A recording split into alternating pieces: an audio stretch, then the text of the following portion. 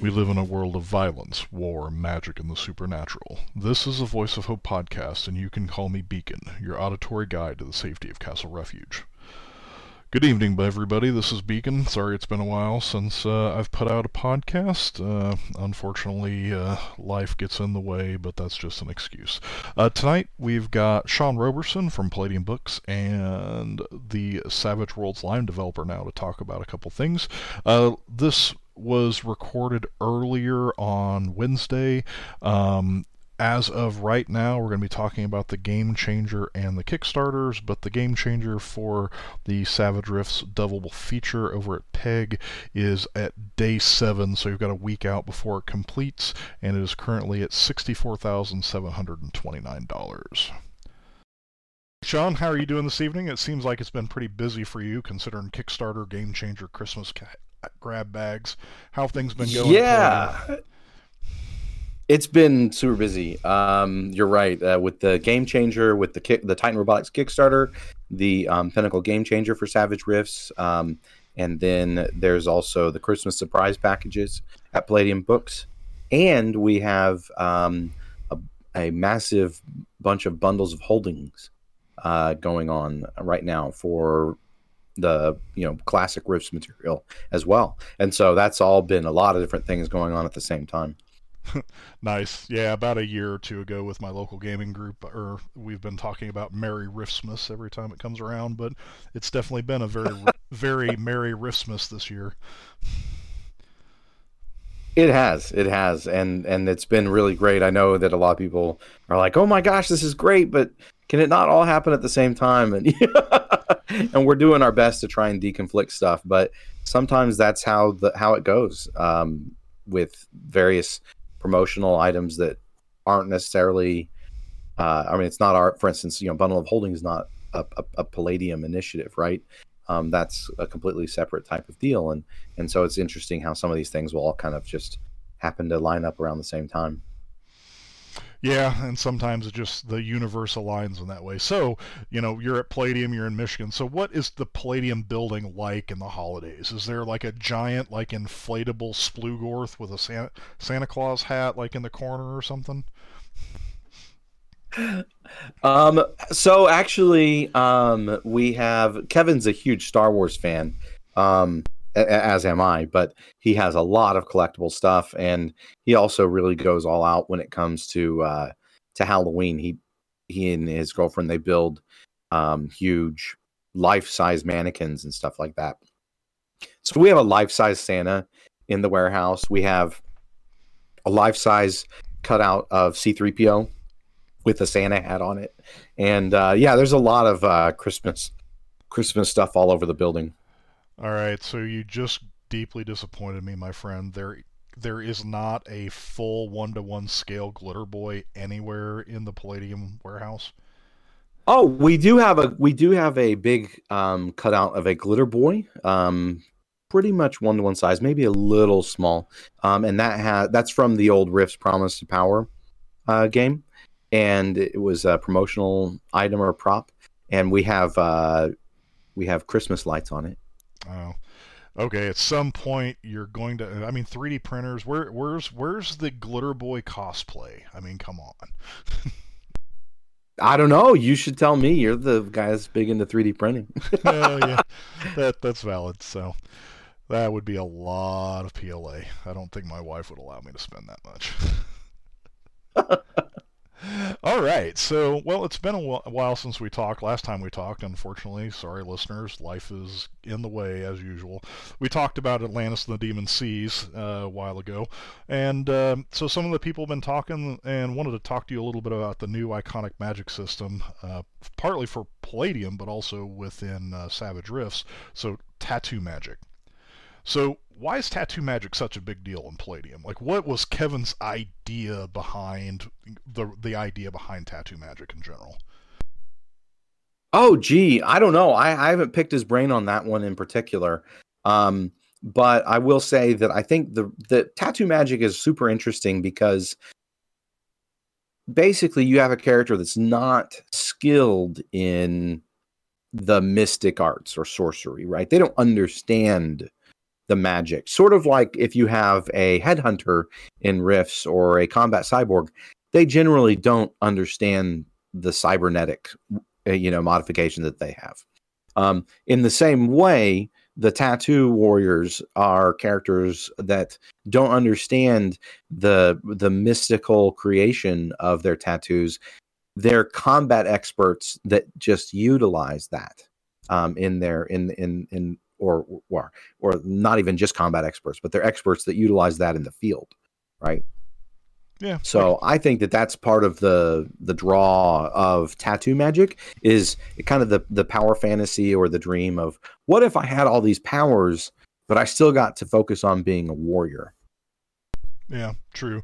Now, of course, you and I growing up in the 90s, the other big thing that a lot of younger people may not recognize, back in the 90s when Palladium came out, not like 1 in 4 people had tattoos. Like, tattoos was like one of those things, like your second or third cousin was in a rock band might have them, but it wasn't a regular thing. So it was kind of edgy, much like a lot of the things in Rifts.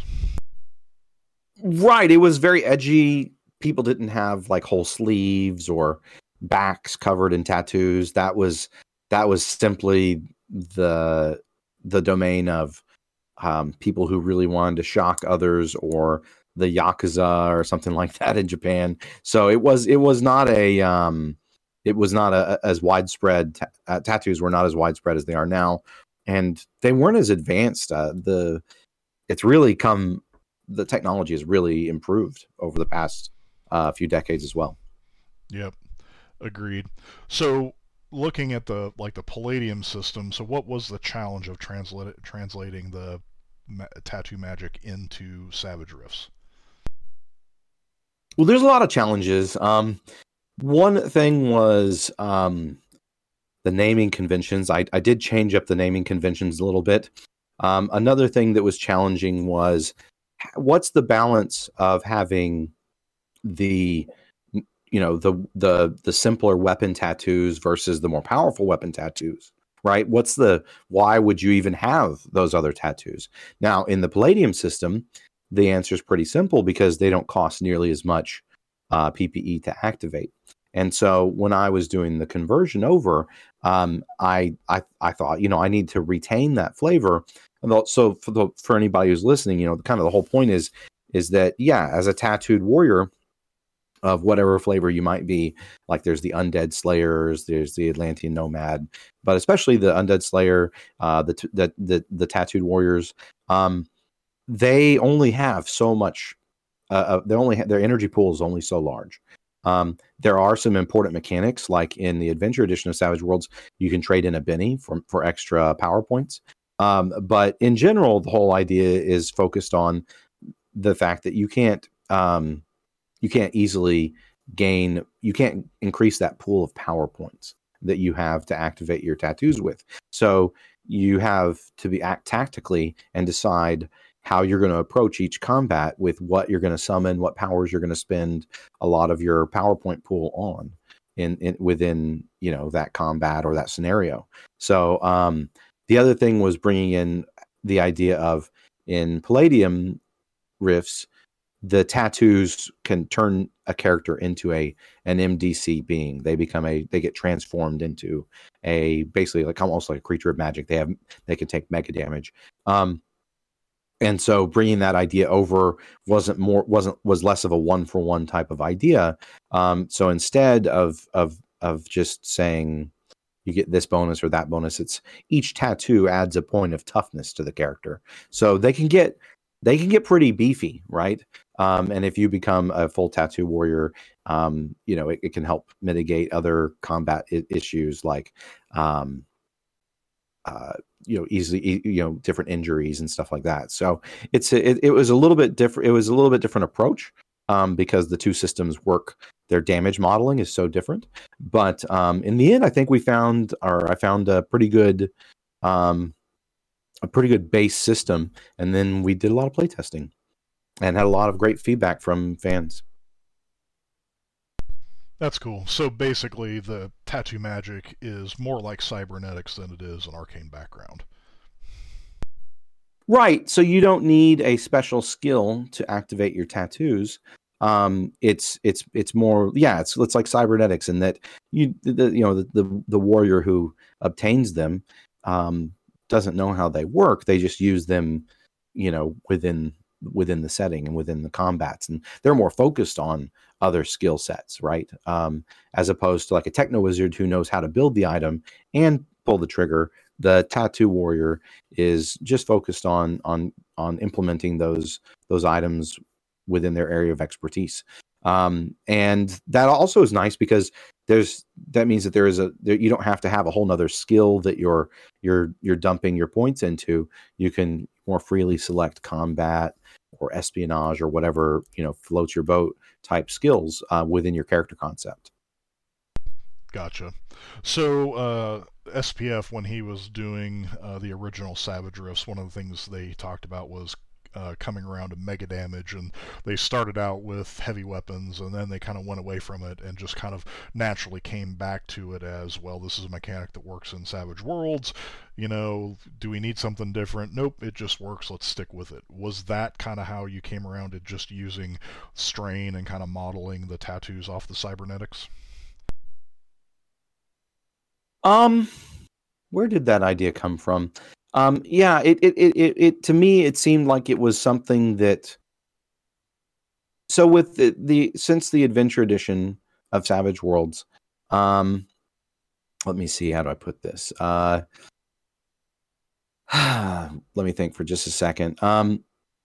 Yeah, so with the Adventure Edition of Savage Worlds, one of the things that we introduced, because you need to have, like, a lot of weapons gained the ability to have a fire mode that, like, for instance, laser rifles. A lot of laser rifles gained a pulse or beam type attack that can cause mega damage by expending more ammunition. And that kind of came from my own, experience as a Palladium player when using the early, short burst, long burst rules in Rifts. Suddenly a rifle could turn into a laser rifle, or something could turn into a weapon that a power armor pilot or something might fear, right? And so I kind of brought that idea back in with that. Now that means that there are a lot of items that can deal mega damage or heavy damage in core Savage Worlds terms. And so one of the things that I added was that, for instance, the Cyber Knight ignores gritty damage. So in the Adventure Edition of Rifts, if you don't have mega damage armor and you take a hit from a mega damage weapon, it can cause gritty damage, as the setting rule in Savage Worlds. In other words, it can cause an injury on your character that you have to deal with. And through playtesting, we found that people really enjoyed that, right? The crazy would take these different injuries, but then they would bioregenerate them, right? With certain characters like the Cyber Knight, it made more sense that they could ignore that level of threat because they had these huge boosts to their armor.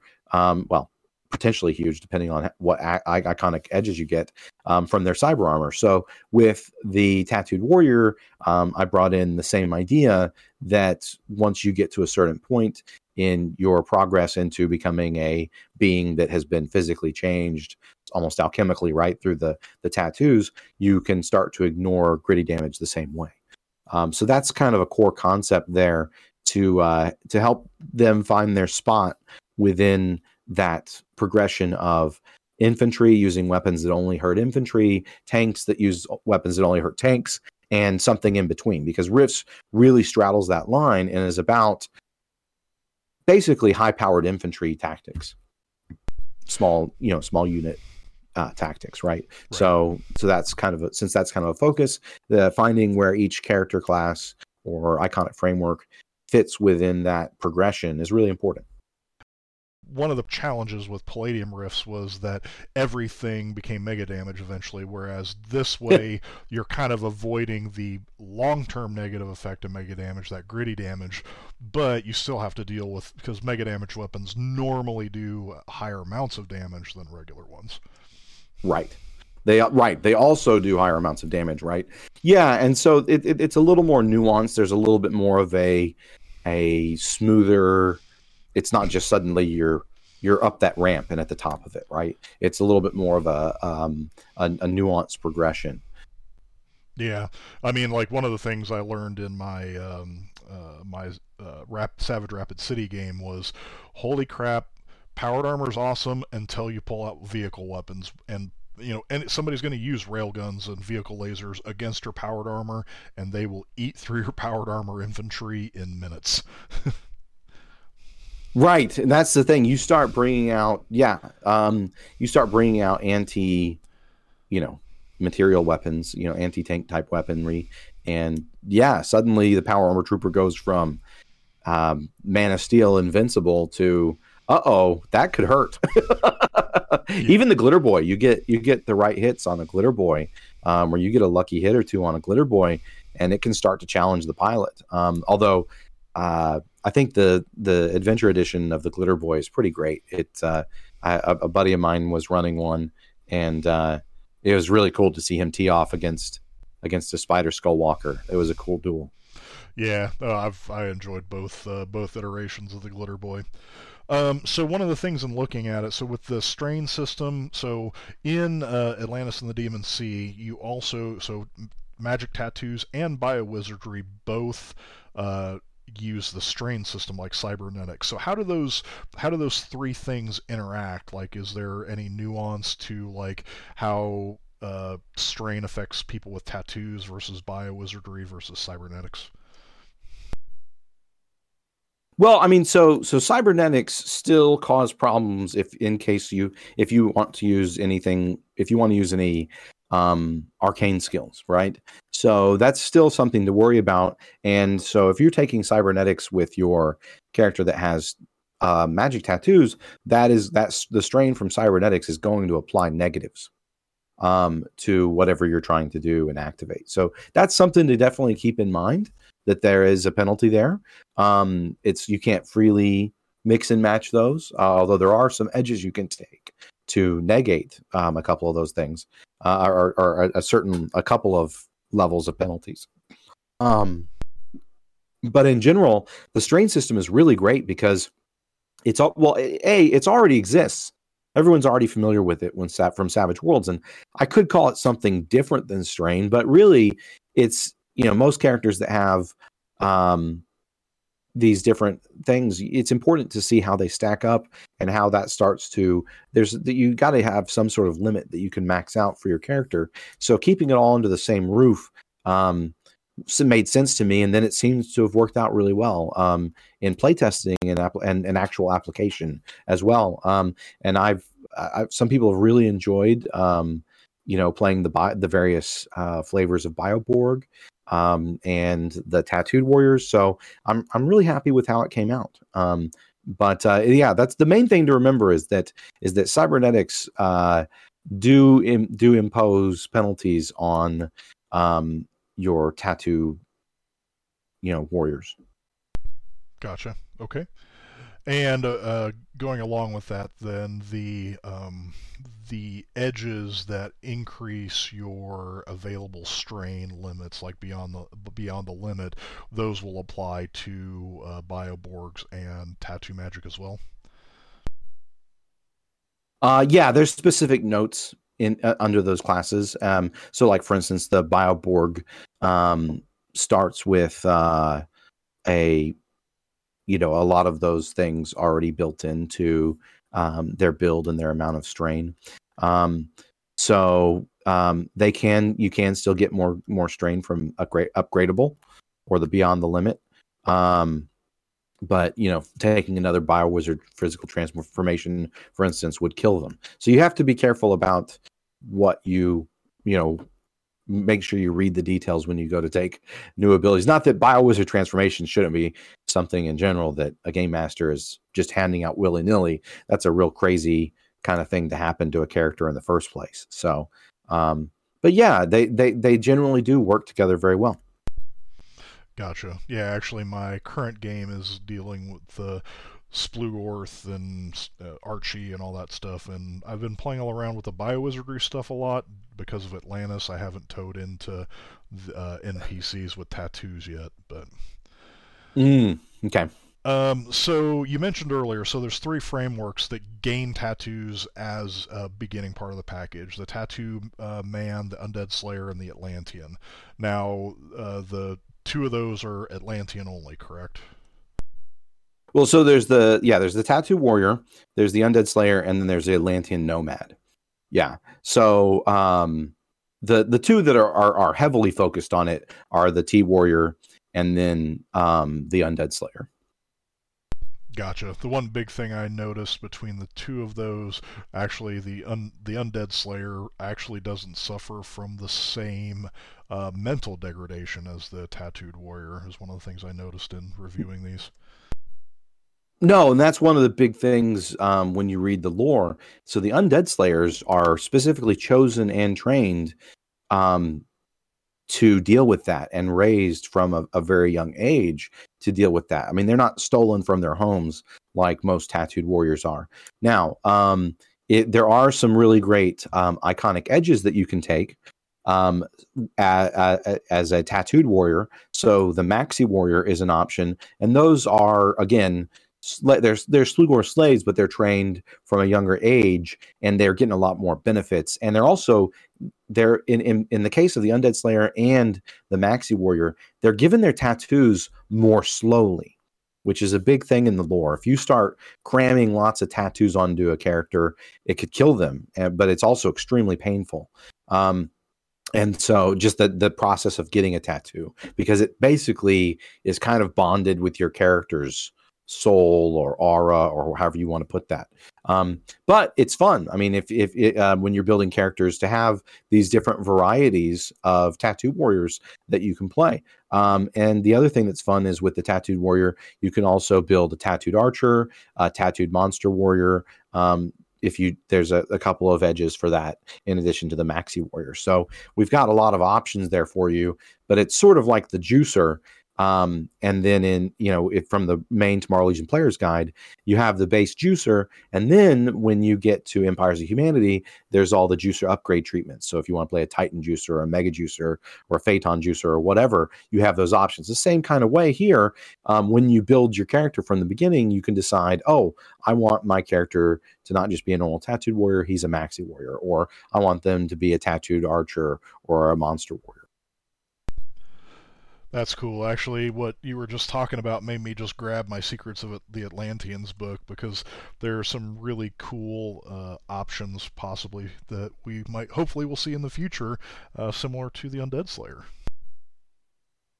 Yeah, we'll see. Though the thing about that is a dimension book, and right now the current license between Pinnacle and Palladium is that is for the Rift's Earth setting. So if we were going to do any material that's explicitly contained within a dimension book, there would have to be an extra licensing deal made there.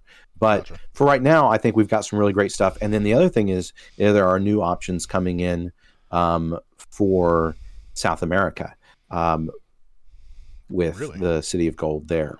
So what, more tattoo options with them as well? Yes. Let me forget. I can't remember. I'm looking at the book right now. Or where it is in its current state. It is pretty far along. So, I'm looking through. I can't find it off the top of my list here. But no, there is and of course some of this is in play. This is all in playtesting right now. But there is the special kind of tattoos and tattoo warriors that are in South America. So I can't remember how we did that. I'm looking at it's a large 192 page book, right? But I believe we have that conversion in here for the escapes me off the top of my head, the monster shaping tattoos. Well, you can look for that one for later in our discussion. That sounds good.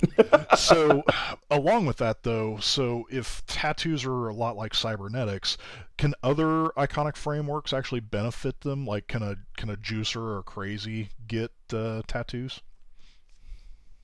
Absolutely. So that's one of the great things about if you go and you check out Atlantis and the Demon Seas, one of the edges is new ink. So now you have to be a dragon, an elf, a human, an ogre, or a true Atlantean. But your character has an in with a tattoo master, and you can get a new magic tattoo. But you can't take power tattoos unless you're veteran rank or higher, and the rank and the edge can only be taken once per rank. So you can get and that one transferred over fairly well from the source material, right? So over as you progress, there's lore that says that, for instance, Cyber Knights, that there are stories and hushed stories that there may be a tattoo master that will impart loyal, brave cyber knights with magic tattoos if they earn it. So, using that new ink edge, you can get those for other characters that fit within that framework. Cool. But it's a lot of characters can get that. Now, for like the juicer, for example, in the negatives, they're when they gain strain, it actually reduces burn. Does the strain from the magic tattoo also have the same effect on their burn? Yes, that would not change. Gotcha. Okay, so the strain rules still apply. So if you have another right, the normal strain rules still apply. So when it goes to races, you talked about those limits. Of course, elves have some extra negatives as well, correct? Yes, elves also have extra negatives, right? So you'll want to definitely make sure you look that up in the tattoo magic section of Atlantis and the Deep Seas. They can it can scar. Elves can become scarred, physically scarred from tattoo magic. It doesn't mix with their biology very well. Gotcha. Cool. And so in building this up, it sounded like you kind of had a discussion with Kevin about maybe expanding beyond those 4 species. Was there any specific? Did he have some specific ideas? Like what was some of his ideas behind limiting it to those specific races?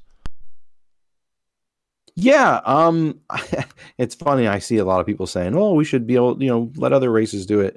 No, I mean all of it really comes down to the fact that I think his vision was for it to be something very special for kind of the true Atlantean storyline, and the special place within, I think, the megaverse that humans inhabit. They're kind of constantly beset by all types of evil, right?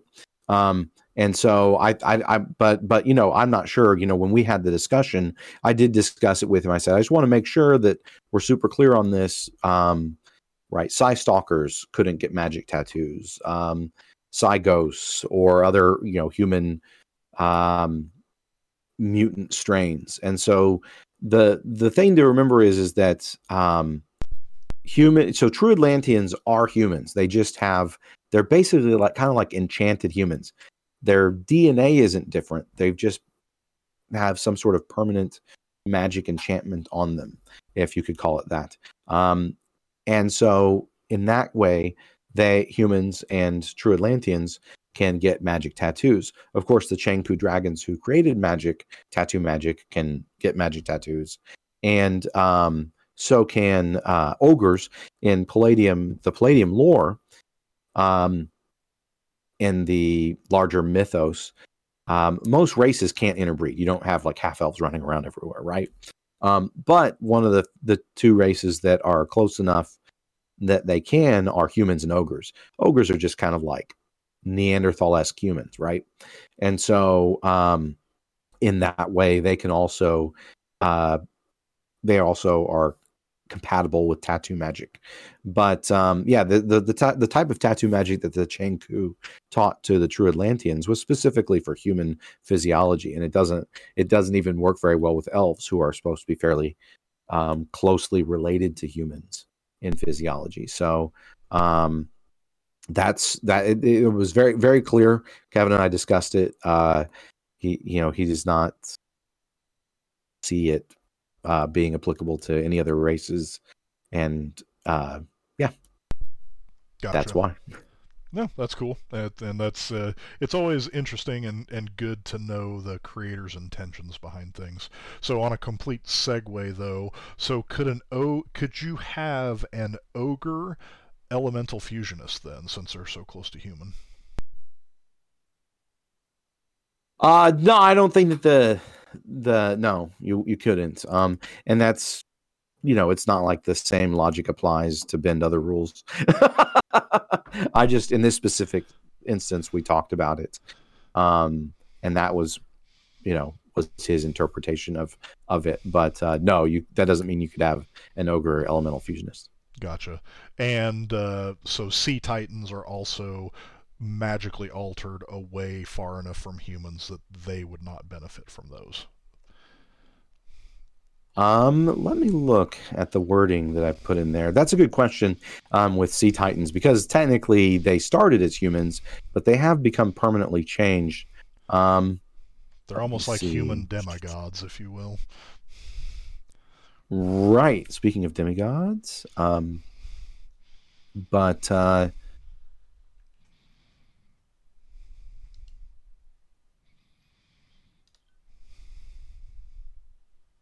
yeah, I mean, that's actually one to put in the official Q&A.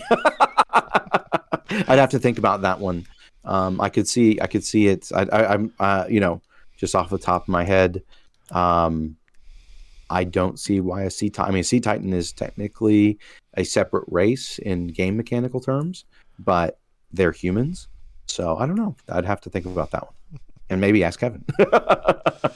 Just like I think, it's a lot of overlap, but like a Sea Titan Cyber Knight is definitely worth it. Oh, and that Sea Titan Cyber Knight is a cool character, right? That's just a cool character concept. So yeah. Cool. I don't see any problem with that, right? I mean, plenty of different races can be Cyber Knights. Definitely. Now, so I'm going to ad-lib here a little bit. Of course, you are the official word. So, like in my house game, one of my players really wants, because we're basically the way my current campaign is going. We're starting out with a fine solution plot point, transitioning into the Ex Machina plot point, transitioning into with Spartacus. So that's kind of the plan for how we're going to do things. And one player really wanted to play like the tattoo. He wanted to play a dwarven T-Warrior, but just because that image of the tattooed dwarven berserker is just so prevalent out there. So in my game, so in my game, I'm going to go with the house rule of the near human physiology limit within the race. As long as you have that in your character, then you will be subject to the same negatives as the elf when it comes to tattoo magic. So that's counter to what Mr. Roberson here just said, but that's how we're going to play it at my gaming table. I can see that, and it's I never even thought about dwarves, but I mean, that's a cool character concept as a game master. I say why not? Maybe he's a one-off that they created. But yeah, the penalties from the elven physiology are pretty rough. So it's pretty brutal. So yeah, if the player is willing to deal with that, I could see that. Sure. Now theoretically, sounds like a fun game. Yeah, I mean, so I hope we've kind of had some discussions. Hopefully, it'll build up. Kind of a pseudo announcement here, I guess. Here in the middle is I'm trying to set it up. I may be transitioning this podcast into a more actual play type podcast of this group. So stand by for more on that. Cool. Now, one of the other mechanics going along with it comes with magicians. So, like your leyline walker, can he get like 30 tattoos? No. So that is one of the problems when you are a magic user, wielders of the arcane. If they gain more than 6 magic tattoos, they become transferred into what's called a tattooed being, and they're cut off from the arcane energies that they need to work their sorcery. So you can get a few, right? But you want to be really careful. If you go over that line, it can be really bad for your caster. And it also calls for a vigor check on the death and defeat table. So they could become completely crushed mentally when they lose their connection with magic. So Gotcha. Now, on the flip side, like a Psy-Ghost Mind Melter, for example, from what I've looked at, there isn't any limit to the number of magical tattoos he could get. Or she. Well, a Psy Ghost can't get magic tattoos, just like a Psy Stalker. They're a human mutant. They're a human adjacent race that is an offshoot. They cannot. Just like Lemurians. Lemurians have changed their DNA. Psy Stalkers have different DNA. Psy Ghosts have different DNA. They cannot get magic tattoos the same way. Gotcha. Let me amend. As a human mind melter. So, like, if you had a human mind melter, because it didn't say anything about any negative interactions between ISP and the magic tattoos, only with the arcane backgrounds that use PPE. Am I barking up the wrong tree? Let me double check. Yeah.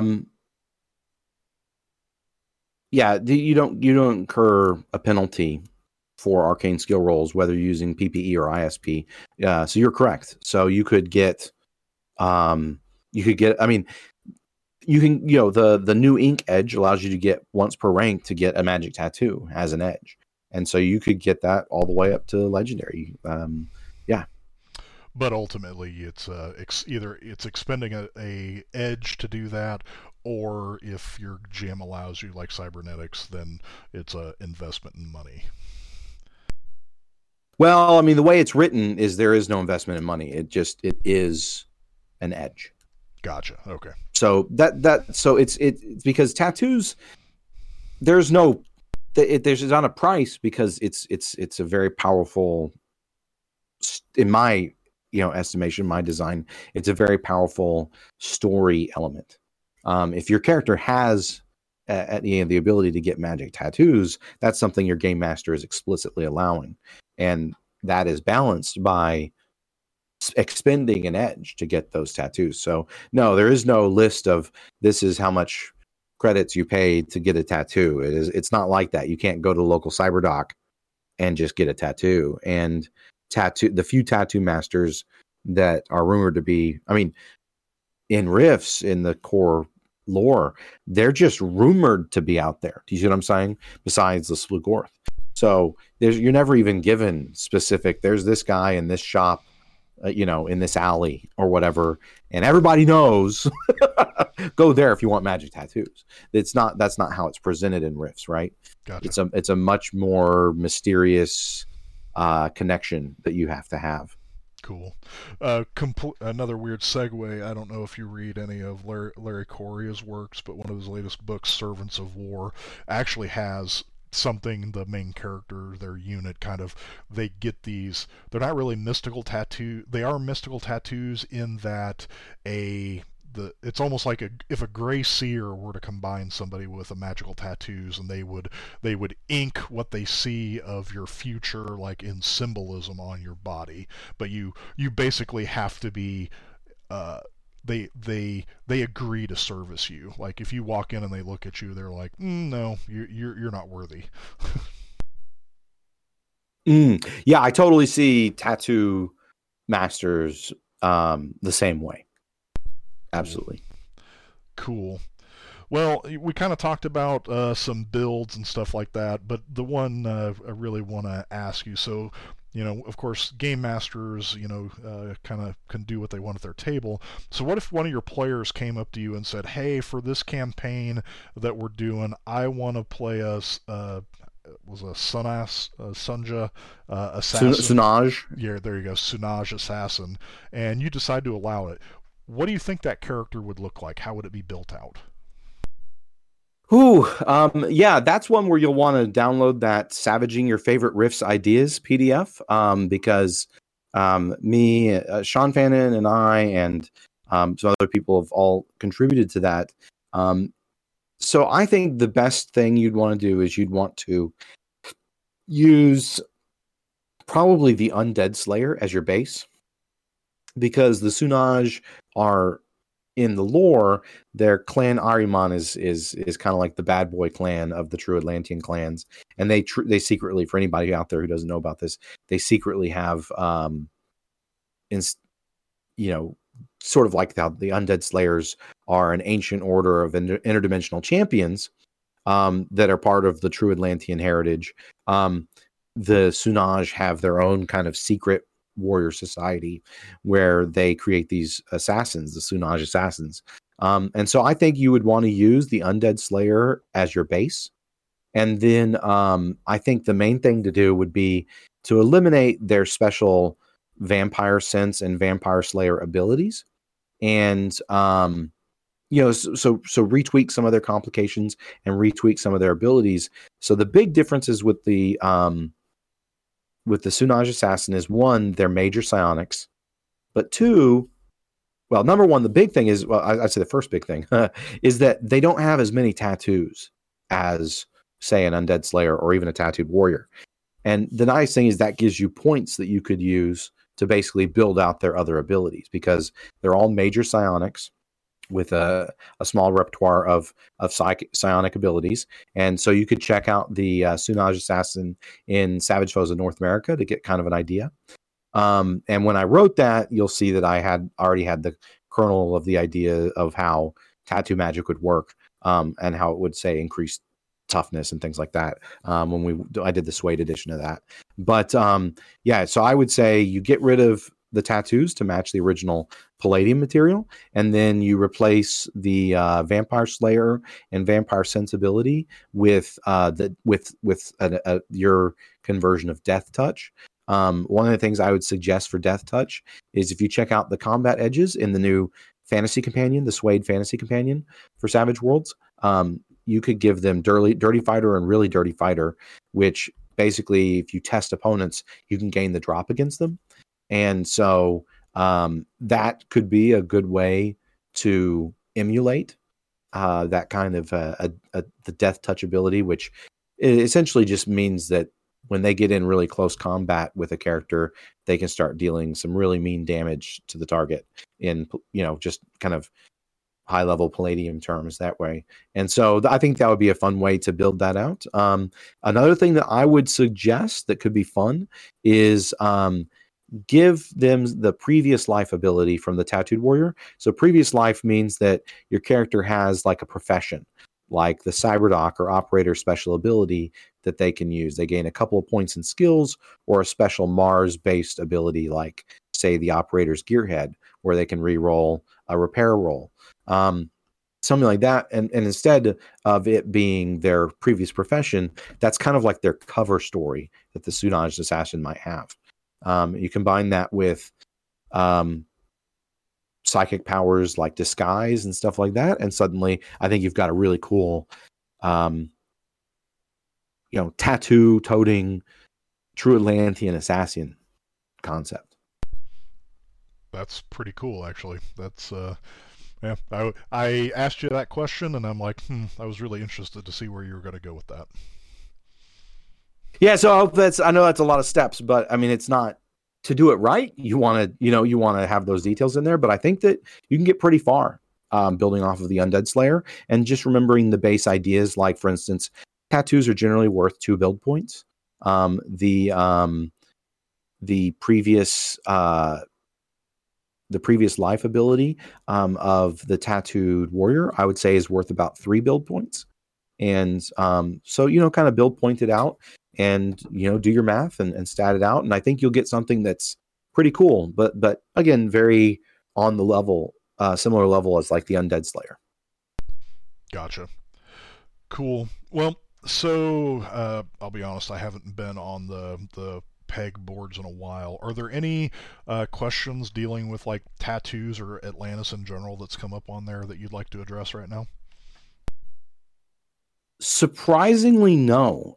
It's gone fairly smoothly when it comes to tattoo magic, and I mean, I think that people, I think that with Atlantis and the Demon Seas, we had a really good fan feedback period and some really good play testing, and hopefully some decent writing on my part, and so I think we ended up with something that's pretty clean for Savage Rifts, right? Because Rifts is touches everything, right? But if you go look it up, just keep an eye on the specific wording around some of the different tattooed abilities. And one thing, for instance, we haven't discussed is that tattooed warriors, undead slayers, they need to be able to physically touch their tattoos in order to activate them. And there are even edges, the iconic edges that you can get.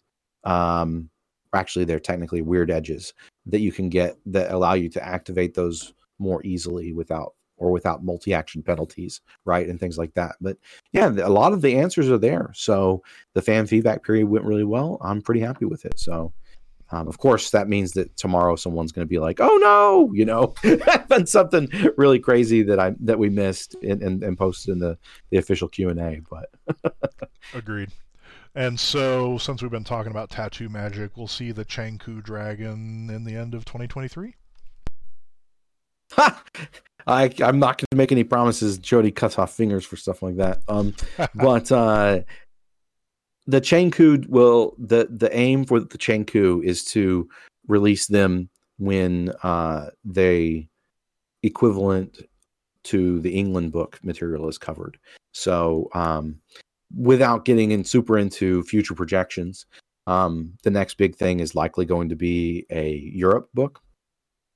And so I would imagine that Changku would fit in right there. Gotcha. You heard it here first, people. Okay, so on the production side, Sean, you guys have been very busy.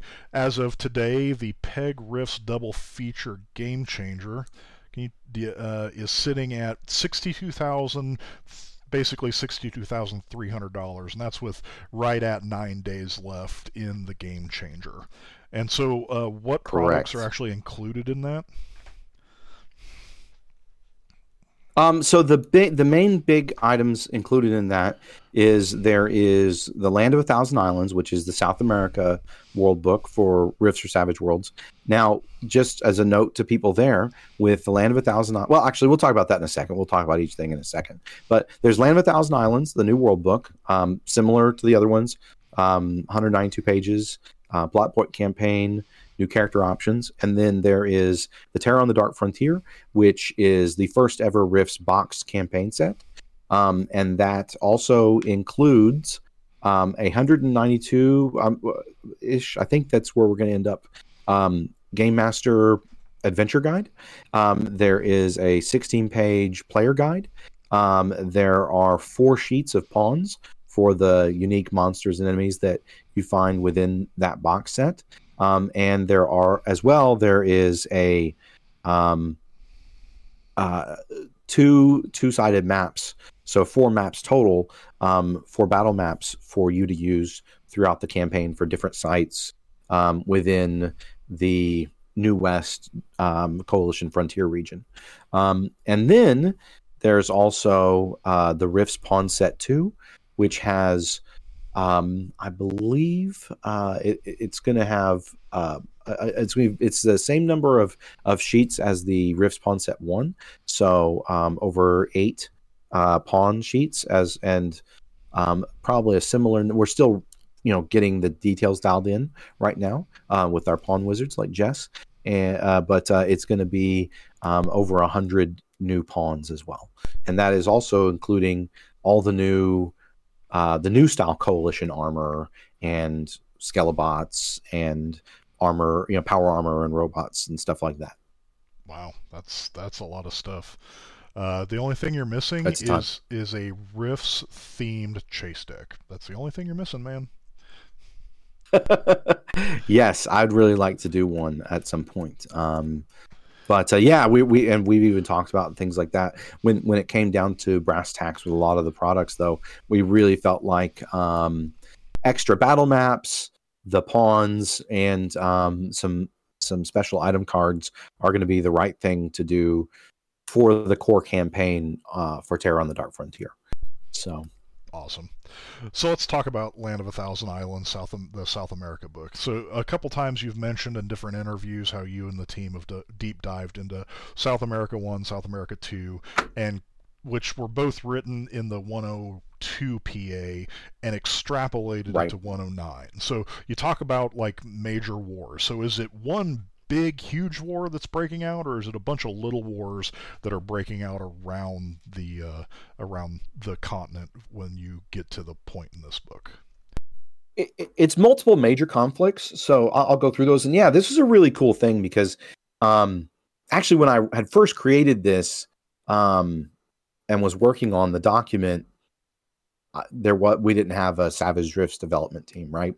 And so the first couple of iterations, though, I'd send it to Kevin, and he's like, hey man, it's been a few decades since I read that book, or not since I read it, but we wrote it and I reviewed it, and he's like, basically what I was doing was I was giving him the new things that were happening, but I wasn't giving him reference to, quotes from the original books. So I ended up redoing the whole document with, quotes from South America 1 and 2, so that he could easily see, oh yeah, that would naturally lead into, or not, right, these other plot points that would as the timeline move forward. And at that point, we had other writers getting involved, and I talked to a couple of them, and they had a couple of ideas for different factions that they were excited to write about for the South America book. And so I presented those ideas to Kevin as well, and he really liked the ideas. I mean, a lot of it was, if you go read through South America 1 and 2, it's really interesting because there's a lot of this is about to happen, and you could play through that or the beginning stages of whatever they're talking about, like the Cordoba-Santiago War, or the Colombia versus the Hakla Vampire Kingdom conflict, or what's Lagarto, the lizard kingdom, going to do, right, as they expand with the Splugorth supplied weapons. What's going to happen with the Megaversal Legion, right? There's all these other, what's going to happen with the Archon invaders, the Incans. So there's a lot of conflict that's already started, but a lot of larger conflict that's about to break out. And so I would say when you see the timeline moved up to 109 PA, a lot of different things have happened. There's been a lot of skirmishes between factions and wars or battles and different things that have happened. But the kind of the key points is, Colombia is still engaged with their conflict with the Vampire Kingdom, the Hakla Vampire Kingdom, but they also are on the defensive, fighting a war of aggression by Lagarto and the lizard men there. And the Lagartans have basically hired a bunch of the pirates in the region as privateers to help them prosecute their war against Colombia and Bahia, which is a neighboring faction based on voodoo, right? Their whole government and structure is really unique and interesting. But kind of I guess you'd say like a theocratic system. And then the other big thing that happens is Colombia,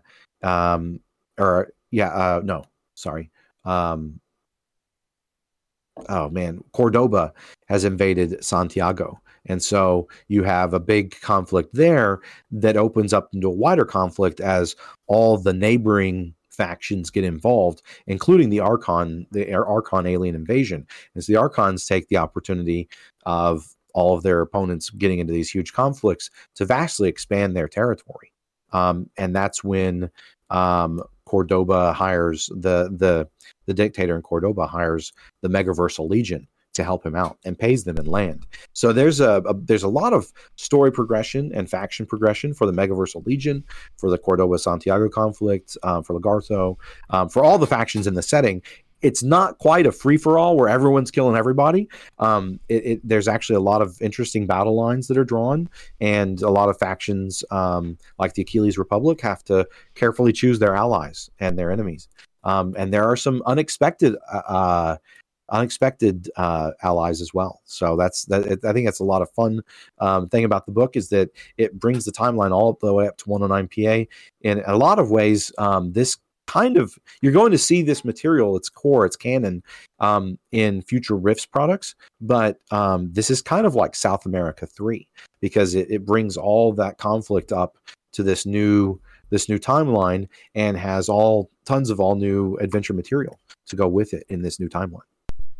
Wow, that's pretty awesome, actually, that you were given the opportunity to do that. And it's really interesting just from a political and historical perspective, like what would a continental war in South America look like? That's kind of cool.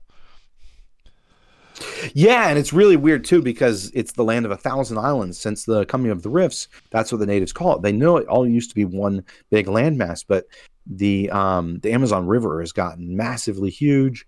The water levels have risen enough that you can't just succeed with ground power. You have to have sea power as well, and so that's a big challenge for some of the different factions in the setting. I think that with the Tomorrow Legion getting involved, they get involved through anyone who's familiar with the Atlantis and the Demon Seas book. There's the new Avenger Armaments, which is the successor to Ironheart Armaments, and they produce a lot of naval going weapons and ships and material. And so they help the Tomorrow Legion get in contact with the factions in the region, including the Megaversal Legion, as long as hopefully they don't kill each other when they run into each other. The Tomorrow Legion and the Megaversal Legion. But you've got the opportunity to have really, really cool allies there, and for the players to do all types of adventures in the region, trying to avert war or end war or handle conflict or help people that have. And I've even gone into a lot of the different smaller conflicts going on with, say, the Incans and stuff like that. So there's a lot going on. Yeah, it was a pretty packed full 2 books. So I guess with you saying that, so as allies for the heroes, probably the Megaversal Legion, probably I forget the different the cities of gold. Are there any others that would be staying out as hero or allies for the heroes? Well, I mean let me see. Let me think. So, I mean, Maga Island is potentially with the Jungle Elves. They are potentially allies, but they don't really trust outsiders. So that's going to be a lot of work for the Tomorrow Legion to really get in good with them. I mean, it's definitely possible. I think that Manoa is one of the cities of gold that's run by true Atlanteans. And they have the monster shaping, tattoos and stuff like that. They are another good option. And in fact, you can play as the Amazon Huntress as one of the iconic frameworks. So, and they come from the Manoa city. So they're our allies to the Atlanteans there, the true Atlanteans there. So yeah, that's one. That's another good faction that can be allied with. And then, yeah, the Megaversal Legion for sure, of course.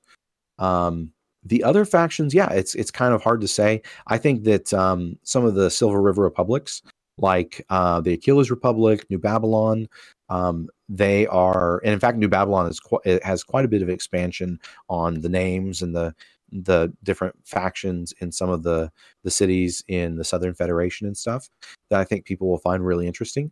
But yeah, there's a lot of different factions that you could potentially ally with or become frenemies with. Awesome. That's always good to know. So let's talk some player options then. So what new species could people like the Amaki, Blizzardmen, Archons, or are those going to be some player options? How about more mutant animals? And which one's your favorite? Yes. So which one's my favorite out of the new races? Yeah. Yes, we've got the Amaki, the Archons, the Falam. Now, this is all, of course, in playtesting. and final layout. So there's potential I could remove something or something could get changed. But I think that's tough. That's tough. I really like the Amaki, and we have some really great art for them as well. I think that the Amaki duelist, doing the combination of race and OCC or whatever is a really great thing. That's going to be fun to play. The with the mutant animals, there's felinoids. There are mutant chondroids, mutant neo-humans, and mutant serpentoids. So there's a lot of new mutant animal options that are really cool that you can use, and as well as guidelines for if you want to build a flame panther or a flying tiger or a hunter cat, which are oracle cats and sekhmets, these different types of mutant felines.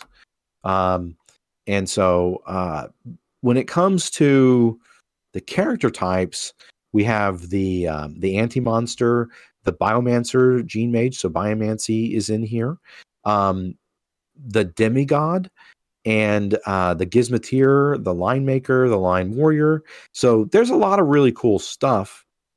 I think that my favorite so far is the demigod. The demigod is pretty cool. So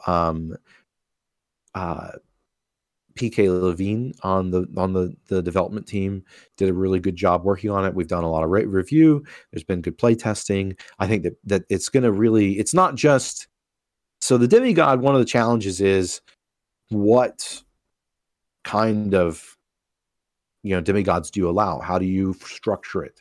And the way that we've structured it is that I think people are going to really be able to enjoy being able to choose sort of classic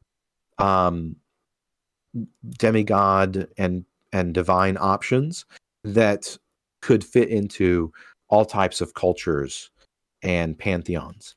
And so, for instance, we've got beauty, love, and communication is one type.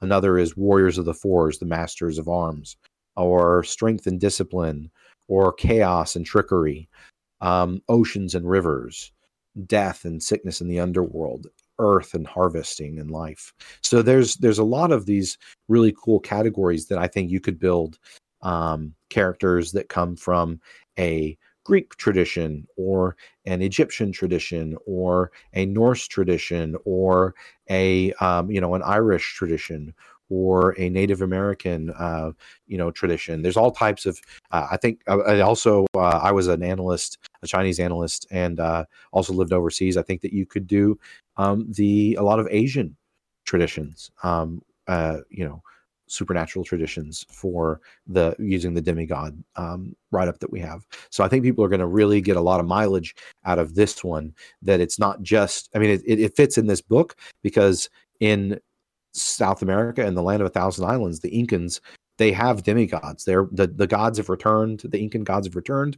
Demigods walk amongst men, right? So that makes sense, but you're going to be able to take the demigod from this book and also similarly the priest from this book and do all types of stuff with it and create all types of characters. That's pretty cool. So for your Manoa character, you could make Wonder Woman, for example. You could, and the Atlantean huntress is pretty cool, and we've got some really killer art for her as well. Actually, you can see it if you go to the Game Changer webpage on peginc.com and just click on the link for the Game Changer. It's a really cool cross between the traditional art for the Amazon warriors that you would see on ancient Greek pottery, and then with a color and detail scheme that matches female tribal warriors from the Amazon, like actual female tribal warriors from the Amazon today in South America. So I think it's a really neat combination. It's actually, I just looked at it, it's a pretty slick art piece. So you also had mentioned breathing new life into crazies and techno wizards. So how crazy are we actually going to get? crazy. Sorry. So with this set, and it's not just this book, right? Because so Terror on the Dark Frontier in the player booklet, we have a lot of fun options that we added. So if you want to play a Wired Gunslinger, which is the gunslinger version of Crazy, a Cyber Slinger, the gunslinger version of a Combat Cyborg, those options are in that player booklet, in that box set. But also, just as an example, we have you can play as a Destroyer Borg, which is part of the Tomorrow Legion, or the Archon. That's the Megaversal Legion, right? It's the combat cyborgs that are part of the Megaversal Legion. You can play a Free Borg, which is you started out as a slave Borg, and it gives you some extra character customization options there. The Plains Borg from South America is also here. So those are a lot of different, and there's a Cyber Humanoid, which is a kind of like a undercover Borg that's designed to be able to alter its appearance and pass as a normal human, which happens a lot in the Rift's lore when someone, for instance, turns in. They say they in their term of service as a combat cyborg, and they're retrofitted as a humanoid Borg that is not meant to be like on combat front lines, right? So I think we've got some really cool options there. And then for the Crazy, we have the Cynetic and Ultra Crazy conversions as well. So that's going to be, I think that's people are going to really enjoy that, and an Ecto Traveler conversion. So these are all different crazy options that I think people are going to get a lot of mileage out of. Awesome. It's good to see the Crazy getting a little bit of love. It's one of those, as I said in the Crazy episode, it's one of those that gets a little forgotten because it kind of stands between the Juicer and the Cyber Knight in a number of ways. Mm-hmm. Yeah. All right, so we're still talking player stuff, and everybody loves their guns, loves their gear. Are we going to see some Largato dinosaur powered armor and mecha? Of course, it wouldn't be Rifts without stuff like that, right? Yeah, we've got a lot of gear in this book.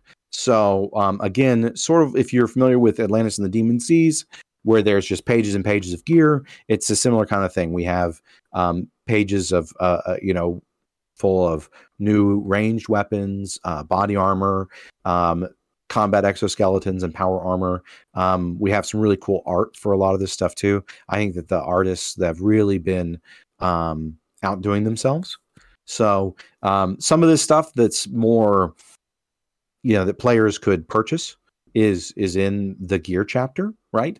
And then other items that are say faction specific that you couldn't normally just get. You can't just go to buy a Katani Carnosaurus series power armor robot vehicle, right? So the Tyrannosaurus robot or the Raptor power armor, those are in that specific section when you get to the Kingdom of Lagarto. But yeah, I think people are going to really enjoy all the new gear and tech that's running around, and including Minoan techno-wizardry weapons, the hoplite power armor. There's a lot of really cool stuff. That's awesome to hear. Yeah, those were some very evocative images. But let's talk. One more thing. So Megaversal Legion. They were introduced as these hyper advanced cyborgs, like partial conversion Borgs. Always cool that they were a lost battalion of the U.S. Army from the Gulf War. So right. How are you doing? Is it just normal cybernetics, or have you introduced some rules for like advanced cybernetics? So they do have some advanced options in what they have, but it's not that there's like a new series of cybernetics or weapons available there, because they don't understand the conversion that a lot of them went through. it's the whole backstory is that they were janissaries. They were slave warriors for another race. And so when they threw off their shackles, they still maintain some of the production facilities to produce the weapons and arms that they need. But they can't like offer those kind of conversions to anybody who comes to visit, nor will they. They also refuse to share that advanced technology because it's one of the few advantages they have. So there isn't like a list of new cybernetics that anybody else could take. I am looking forward to seeing the stats. But in general, yeah, playing one of them is sort of like playing a headhunter techno warrior, right? In that you've got a mix of advanced cybernetic systems and then combat skills. I will admit I am looking forward to seeing the stats for the hyper advanced hover M1 and Apache attack hoverdynes. They're pretty cool, and yep, I think that you're going to be happy. I mean, if you like what comes before, you're going to like what'll come then. Gotcha. Okay, so for the GM, though, let's talk bad guys. So, like Cibola, for example, are we going to see, like, the Pincer Warrior? Are we going to see the Dragon Hunter giants? I forget, the Potgol or something like that. The Pogtalon. Yeah. Yes, we have the Dragon Death Power Armor and Pogtalon Dragon Slayers. Yep. And Cibola, the flying platforms, the Pincher Warriors, the Gatherers, that is all definitely present. Awesome. The idea of giants clad in powered armor, that seeing that in that book was like, oh my god, yes, we could do this. Wait, we did this. And I'm really happy with the art. Again, I know I keep mentioning that, but I think that a lot of the fans are going to see. I think a lot of people saw that Atlantis and the Demon Seas really was a big step forward, right? There was just really, really killer art throughout the book. And I think that you're going to see the same thing with Rift's Pawn Set 2, with The Land of a Thousand Islands, with Terror on the Dark Frontier. I mean, you've seen the cover art, right? And a lot of the stuff on the Game Changer page. Well, that's just emblematic of just a lot of great art. It's not like we went through and picked like the only good 10 pieces of art to share, right? It's all really cool. Yeah, it's like Palladium Rifts. I mean, that's one of the things when you talk to anybody who got into Palladium Rifts is the original art. I mean, there are some books that are like, but most of the art from Palladium Rifts is so evocative, and I think Peg has done a really good job of taking that, colorizing it, kind of keeping it in the same kind of theme, but kind of making it its own as well. Yeah, no, I think so. And it's always cool to see it in full color as well. Oh yes, definitely.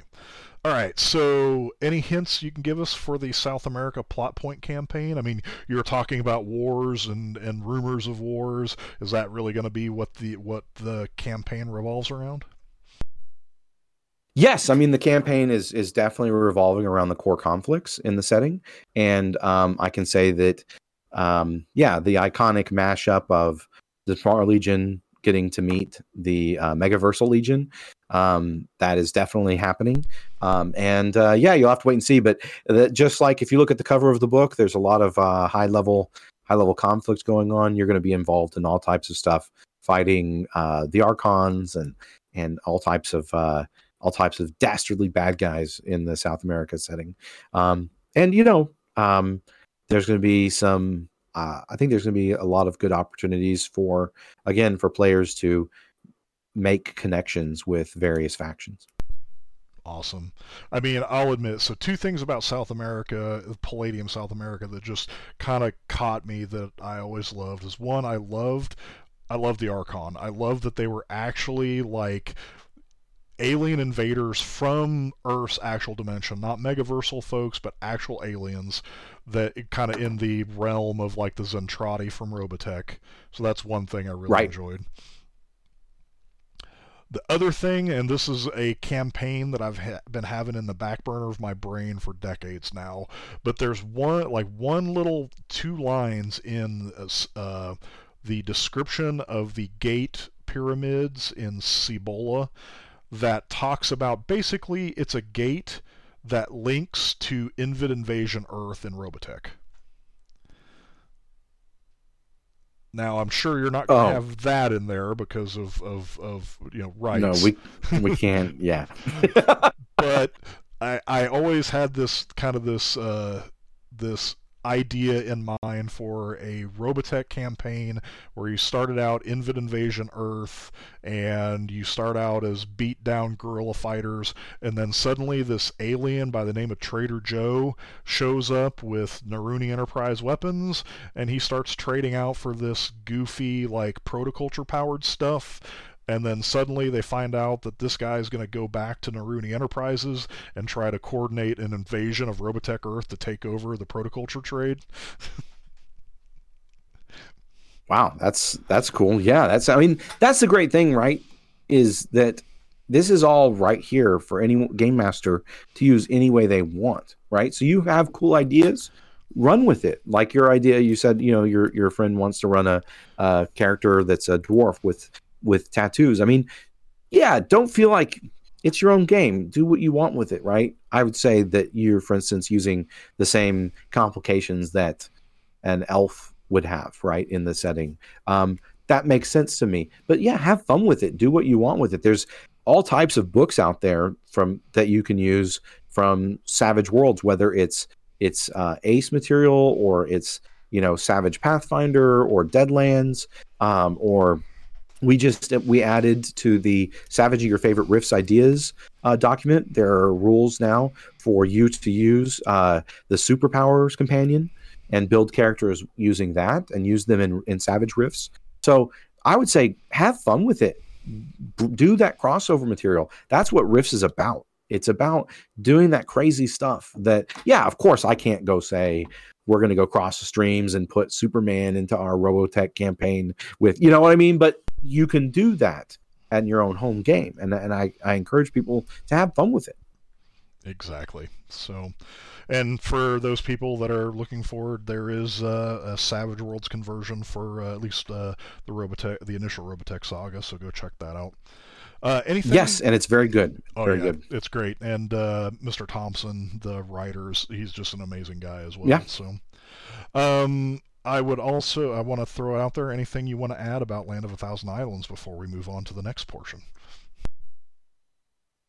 No, I think we're good. I talked up a lot of it, so I think people are going to enjoy it. And again, if you're an old school Riffs fan or a new school Riffs fan, if you're a new school Riffs fan, I would say there's a lot here. You can run entire campaigns in South America, and so go pick up the Palladium book so that you can get all that background detail and expanded detail. And then if you're an old school Riffs fan, then I would say this is a great book, because not only do we give you the rules conversions you need to use all this stuff with Savage Riffs, which is a lot of fun, but there's a ton of new art.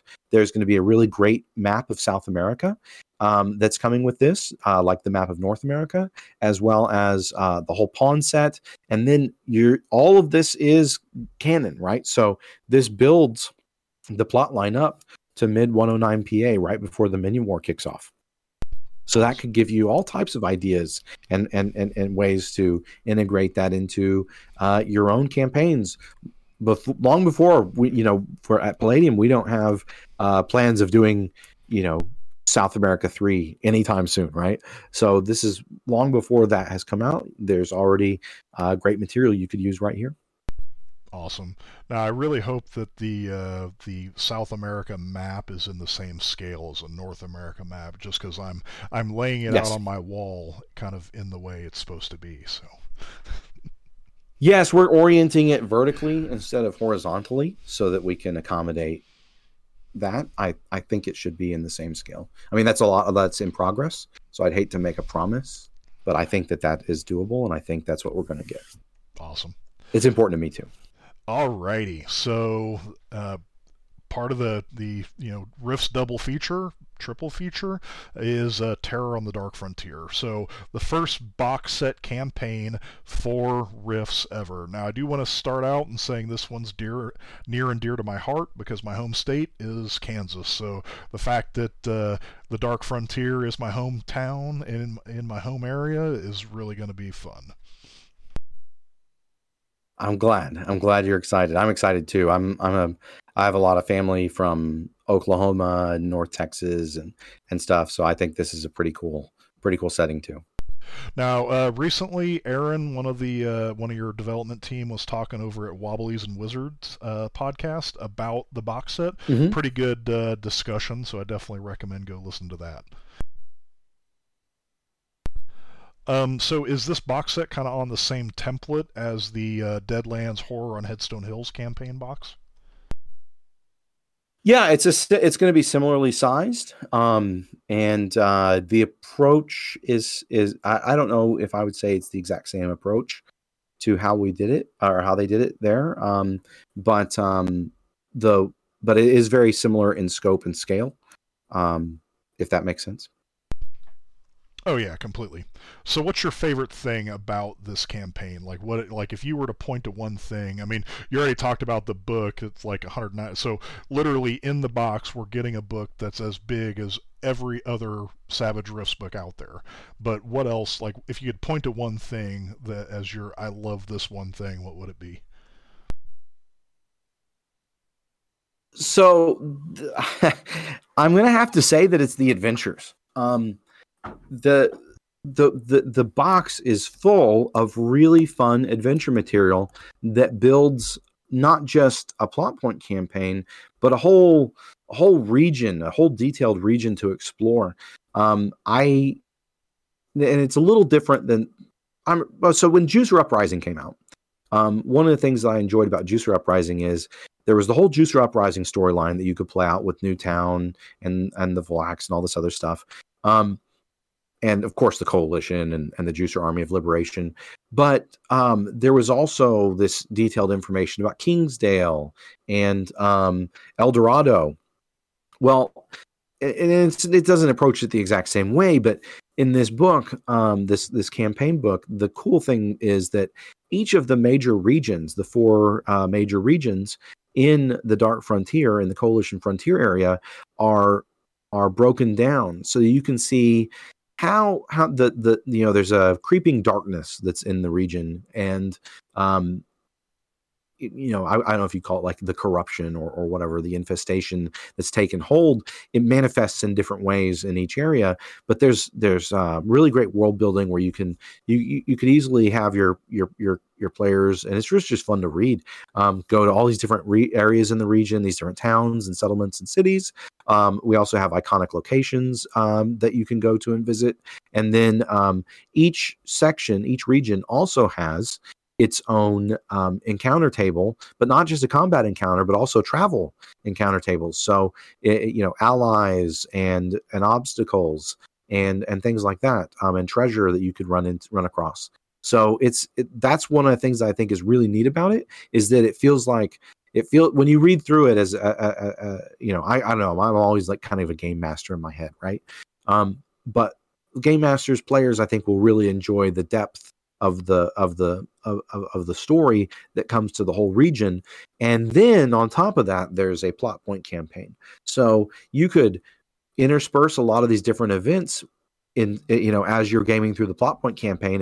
If the players really want to go off and check out this side tangent or dive into this one region or city or settlement or whatever, or you can also have that to explore before or after working your way through the plot point campaign. So I think that the kind of the modular nature of it, where it's a cool hybrid between having a really cool structured campaign story and plot point campaign story line, and then also having a bunch of like regional savage tales and encounters and background, I think it really brings the eastern portion of the New West to life, like we've never seen before in Rifts.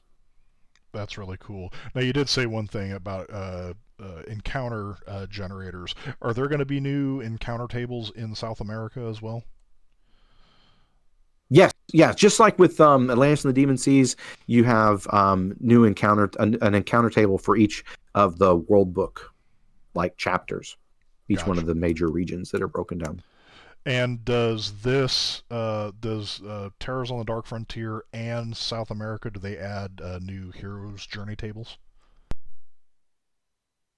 I believe we're going to have a new Heroes Journey table in South America, but not Terra on the Dark Frontier.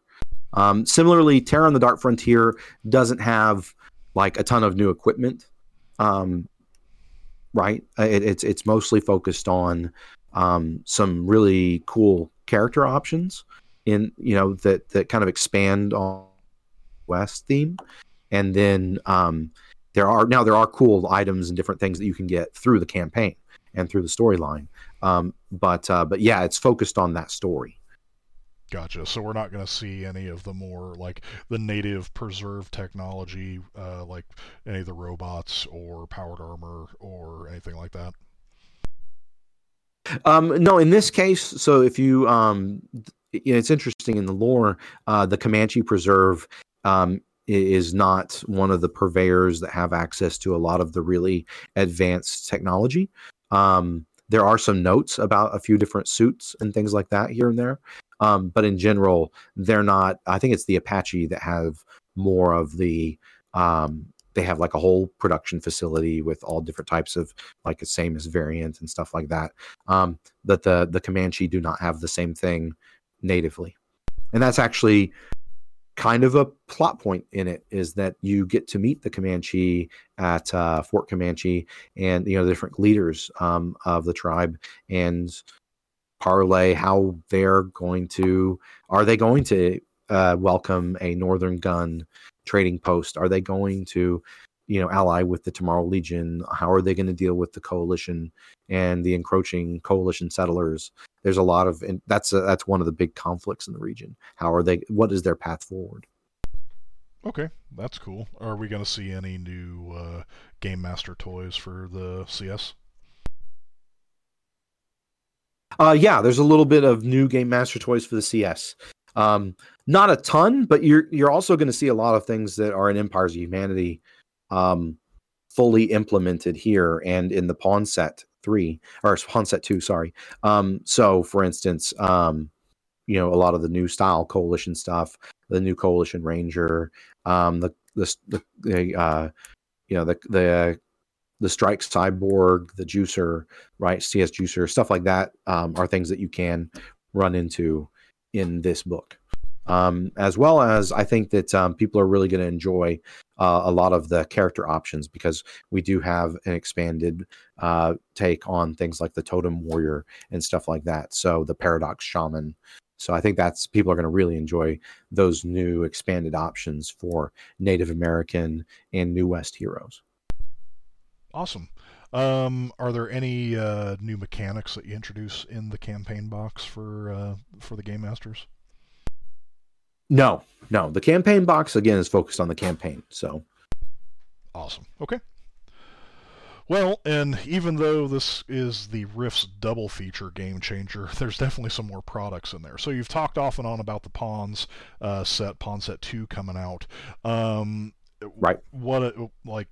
So if you could just go over that, like you talked about the CS, what are some other things? Are there going to be like South America pawns in there, for example? Yes. So the pawn set is focused on two things. And first, this is a note. And I will throw this out there. Game masters and players alike, I think, are going to be really excited.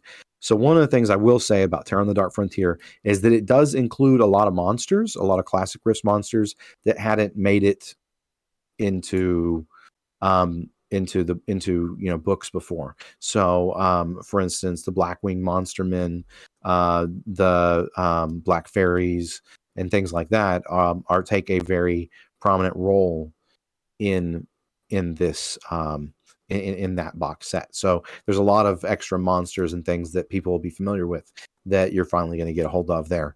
And then when it comes to the Pawn Set 2, and to be clear, that box contains the pawns for those monsters.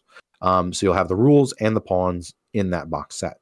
Now, the Pawn Set 2 is focused on South America, and also backfilling a lot of stuff that we weren't able to cover in the initial Rifts Pawn set. So that includes a lot of the new style Coalition coalition troops. So the new style grunt, new style gunner, new style skelebot, new style commando, new style ranger, new style juicer, right?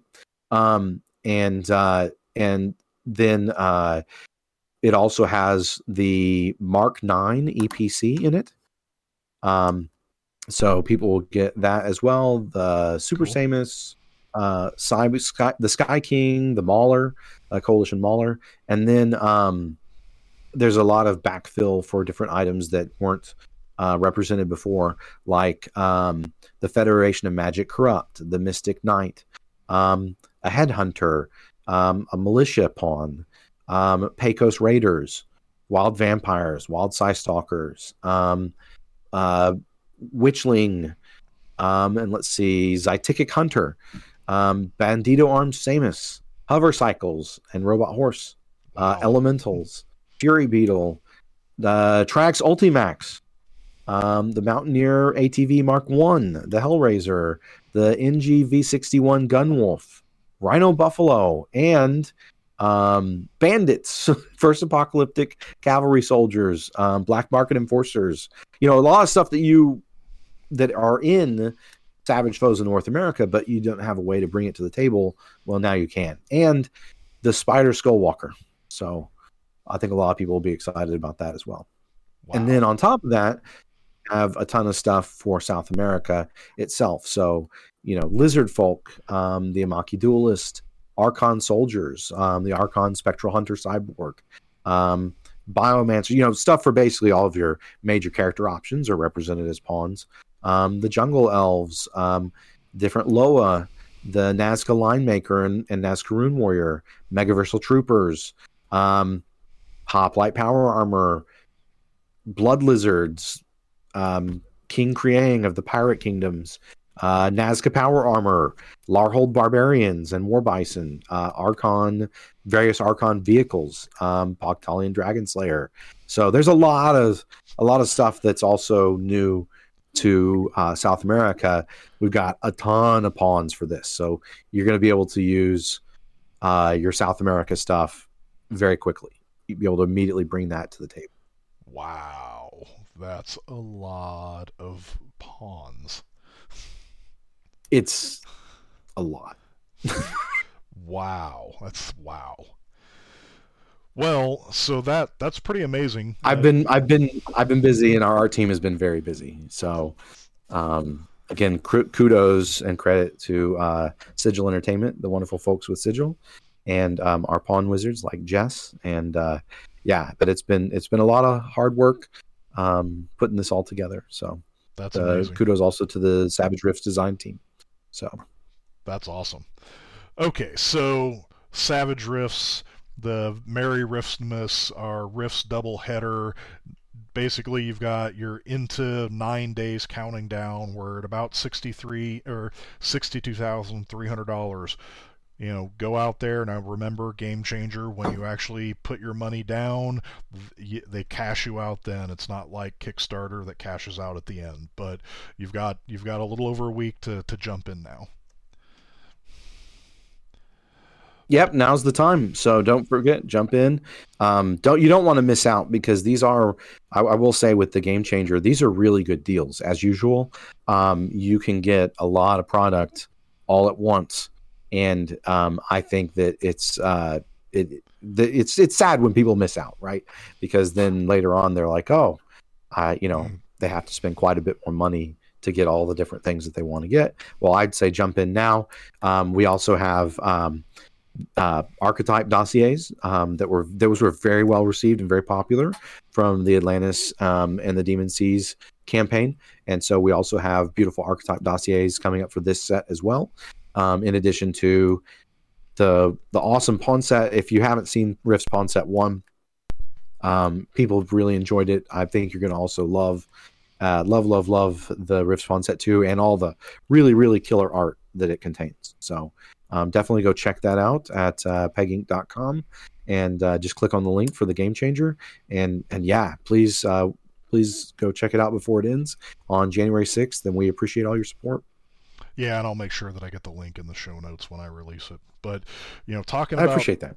Oh, yeah, no problem. But talking about Crowdfunder, in addition, like we said, very merry Riffsmiths. So Palladium, on the Palladium side, you guys completed the Titan Robotics Kickstarter. So we're not... And the thing is, it's not just Palladium books, folks, if you haven't been paying attention. Sean and Kevin kind of did a surprise round. We're getting Savage Riffs content from Palladium Direct.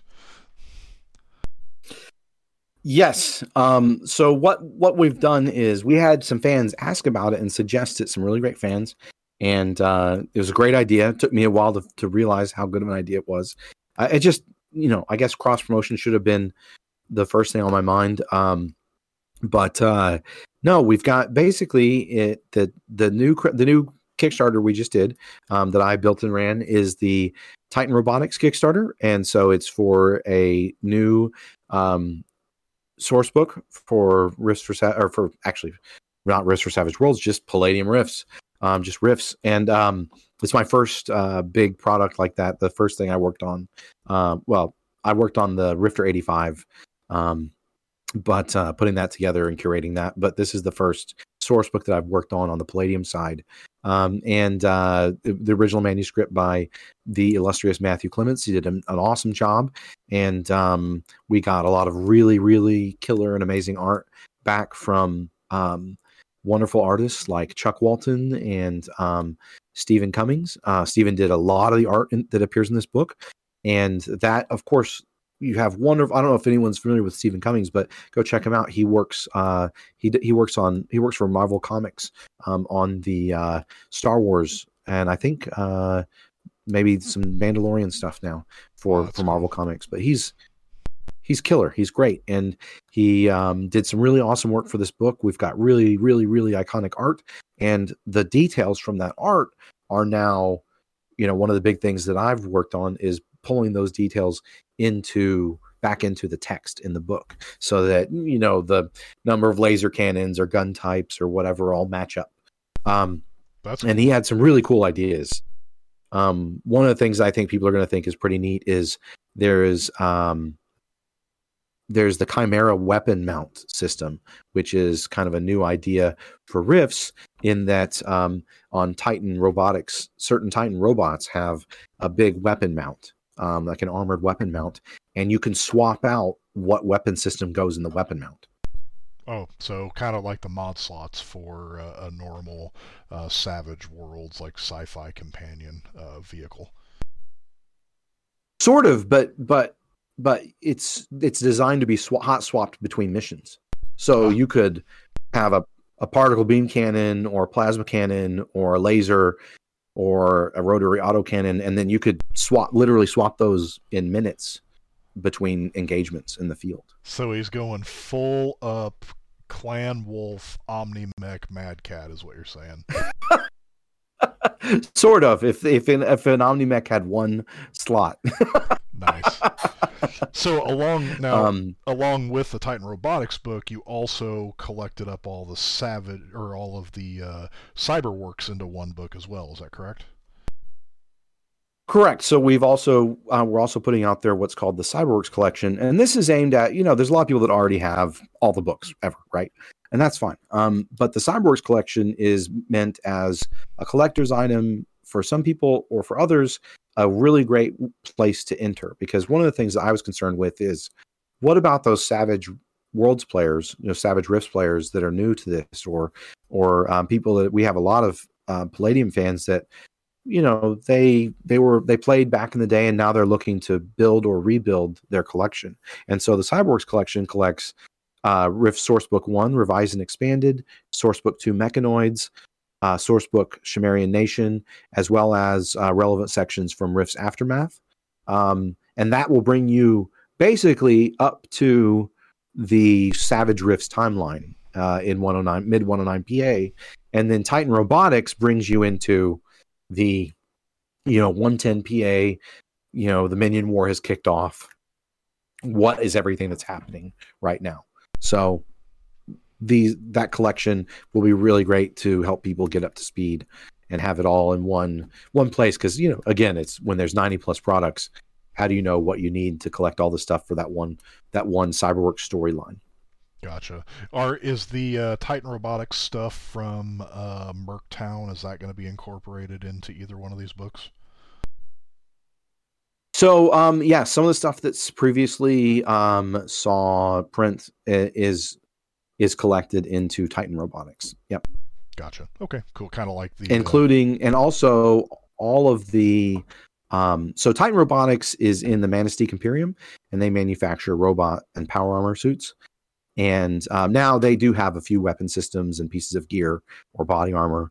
But the other major weapons manufacturer is Wellington Industries, and they focus on small arms and getting into fairly beefy, heavy weaponry, and some vehicles, but they don't do robots and power armor. So those two kind of make a whole when it comes to competing with other companies like, say, Northern Gun, or nation state armies like the Coalition. So the Wellington Industries weapons is updated and expanded with quite a few new pieces of equipment in this book as well. Wow, that's pretty cool. Because the last update from them I think we saw was probably the original Mercs book, right? Well, there was there was the Rifts Mercenaries, but they actually had stuff appear in, I believe, I think in Merctown and some other. Let me see. Can't remember off the top of my head, but yeah, Merc Ops is where they had some additional material appear. There was a suit in the Vaquero body armor in, say, New West, which says it's manufactured by the Manastique Imperium. So I also that's in there. There were different vehicles that were in Juicer Uprising. So there's actually more than you would think. There's quite a bit of equipment. I was surprised when I was collecting and updating all those entries to all, just as one does. Yeah. Well, so it's not just copy paste. There's a lot of updates and work that's gone into them. Considering you're working on your doctorate thesis in Rift's history, I can see that. So I'll be honest, I'm really excited about the Titan Robotics books, and when you announced the Savage Rifts portion of that, I got even more excited. Thus, a lot of my crazy memes over the Kickstarter. But when you talk about the actual, you've got tons of Palladium Rift stats. I'm really looking forward to the actual lore that is generated, like with the various teams. But will all of that be converted into Savage Rifts? So will there be like all the powered armor and stuff? Will that be Savage Rifts converted, or just some of it? Will there be player options like the Syntheroid race for Rifts or Savage Worlds, for example? Yes, so you'll have the race option for the Syntheroids, which are, for lack of a better term, if you're familiar with Blade Runner, they have their constructs, their biological constructs. These are a little different in that they're human replicas, but they're still robots, right? As opposed to with Blade Runner, the line is very thin between them being a synthetic organism and being a real organism, right? These are replica androids, but that's a new player option, and there's also a new OCC, the Titan Robotics Dispatcher, so you can lead a Titan Robotics courier team. You can play as these secret Syntheroid androids, and you can really dive into a lot of the espionage and secrets, secrets of Cyberworks and Archie and Titan Robotics as well in the plots. So that's something that I wanted to make sure that we definitely have available. So you're going to have that. I'm not sure if it's going to be a Mars or if it's going to be an iconic framework. I think it's probably going to be a Mars for the dispatcher, but you'll have the race option, the character framework, and then you're going to have all of the gear from Titan Robotics, as well as the major characters in a conversion document. Now, it's going to be a pure conversion document, so you definitely want to have the Titan Robotics book. It's not going to be like a full-on Savage Rifts book. but it will be very similar in that you just need to turn to that page to, in the conversion document, instead of going to the specific page in the Palladium book. It's going to be kind of like a Savage Rifts book in reverse or something. Gotcha. And then with the Cyberworks collection, one of the stretch goals that we weren't going to quite hit, but Kevin and I decided, you know what, this is Christmas. People are really excited about it. And so we decided to unlock that milestone, that stretch goal for everyone, is that everyone who backs the project will also be back the project at a level where they are getting the Cyberworks collection, or they have, the equivalent of the Cyberworks collection in PDFs. Will be getting the Cyberworks conversion document as well. And so that will include all of the Cyberworks core enemies and various foes and stuff that were in Rift Sourcebook 1, Sourcebook, the Sumerian Nation Sourcebook, because a lot of the core Sumerian warrior, the core, A63 combat robot for the Cyberworks, those are all in Empires of Humanity, but a lot of the other ones, like the Insecton, the various Sumerians, Hagons, Earthsaver 1 robot vehicle and stuff were not included right in Empires of Humanity. So those will all be in this conversion document, as well as the mechanoids from Rift Sourcebook to the mechanoids. And this is a big deal because that is, again, not part of the licensing agreement. Hey, Sean, Sourcebook to mechanoids is not part of the licensing agreement. You were talking about all of the original mechanoids and Archie stuff coming from the Cyberworks collection as Game Master items. Are there going to be any player-facing options coming out of this book, like new versions of the Sumerians we can play? Can you play aberrant mechanoids, for example? Will there be Savage 1 sheets? So there is... there will not be additional adventure material, although there is an adventure that I think you could easily use with Savage Worlds, with Savage Rifts, that all the backers are going to be getting as part of the Kickstarter in a PDF format. So there is an introductory adventure with pre-gen characters. You'd need to do a little work as a game master if you wanted to use that with Savage Rifts. But that is going to be coming as one of the stretch goals. When it comes to the mechanoids material, which is again not covered by the licensing agreement between Pinnacle and Palladium, one of the things is I was really excited to add that as an option here, because I don't know if there will be another option down the road to bring the mechanoids to Savage Worlds. So and just the opportunity, there's so much to catch up on for Rift's Earth that I don't know if we'll ever get to that, right? So with this, one of the cool things here is that you will be getting a conversion of that material to Savage Rifts. And then the other thing is now we didn't, the character facing options wasn't explicitly part of the offer, but just like if you go and you open up Empires of Humanity, there's the Intelligent Construct character option that I designed. And at the end of the Intelligent Construct, it shows you how to build your own Sumerian warrior using that framework. We're talking about it, and we're going to see how it comes out, is the option of this is how you would build an aberrant mechanoid wasp or runner using the Intelligent Construct framework. So no promises. That wasn't part of what we promised for it, but I think it might be a fun extra that we're able to include. Yeah, that sounds pretty awesome. Interesting side note, my current gaming group that I gamed with, where I actually first got to start playing Savage Rifts, was we were running through the Mechanoid storyline in 102, 103 PA, so that's where we kind of started. But if you could just go ahead and slip me the stats for a Mechanoid runner, like in the next day or two, my players might be facing something like that down the road soon. So if you want to just like shoot me an email, I won't let anybody know that you sent it to me. Well, I don't know. I don't know. We're still working on a lot of this stuff. So, but I'll let you know if we have anything for you said the runner. Sure, the runner. Okay, I'll double check with my guy that's working on this. So, see if we have a runner for you to play.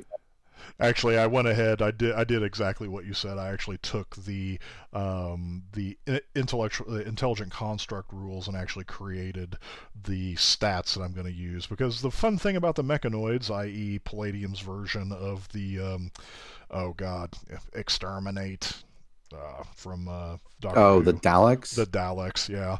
But not only... I think the Mechanoids are way cooler than the Daleks. Well, they are way cooler, yeah. But, I mean, they're full conversion cyborgs that are also mind melters. It's like, it's a power gamer, game master's dream, so... Cool. Yeah, well, I think some of them are just major psionics. In, 20-foot tall, multi-ton combat warframes. Yeah, the Mechanoids are scary. That was one of the things that I really enjoyed when I was playing Rifts as a kid. The Sourcebook 2 Mechanoids came out, and I was like, if there was any doubt as to I can give players a run for their money, the Mechanoids was like the solution. You do not want to mess with the Mechanoids. I don't care how high powered your gaming group is. You start attracting too much Mechanoid attention, you could be in for literally a world of hurt, an entire dimension of angry cyborgs coming after you. Yes. Yeah, actually, and something I just thought of, and hey, you can bill me for this suggestion though, because you talk about Europe coming up in the near future, which I'm sure will lead into Russia. And one of the big things in Russia, and then also some of the later Coalition books, are super heavy cyborgs, which basically are just kind of like the Mechanoids, right? I mean, they're a cyborg inside of basically powered armor equivalent. So might be something for you to making these conversions could lead you to the next round of conversions.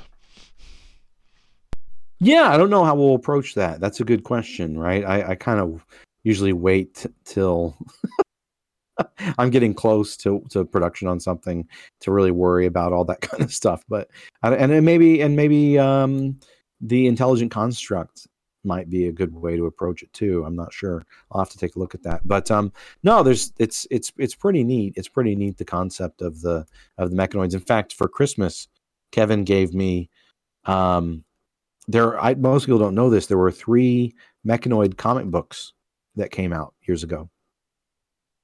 Yeah, and Kevin gave me a copy of them. Wow, that's pretty awesome.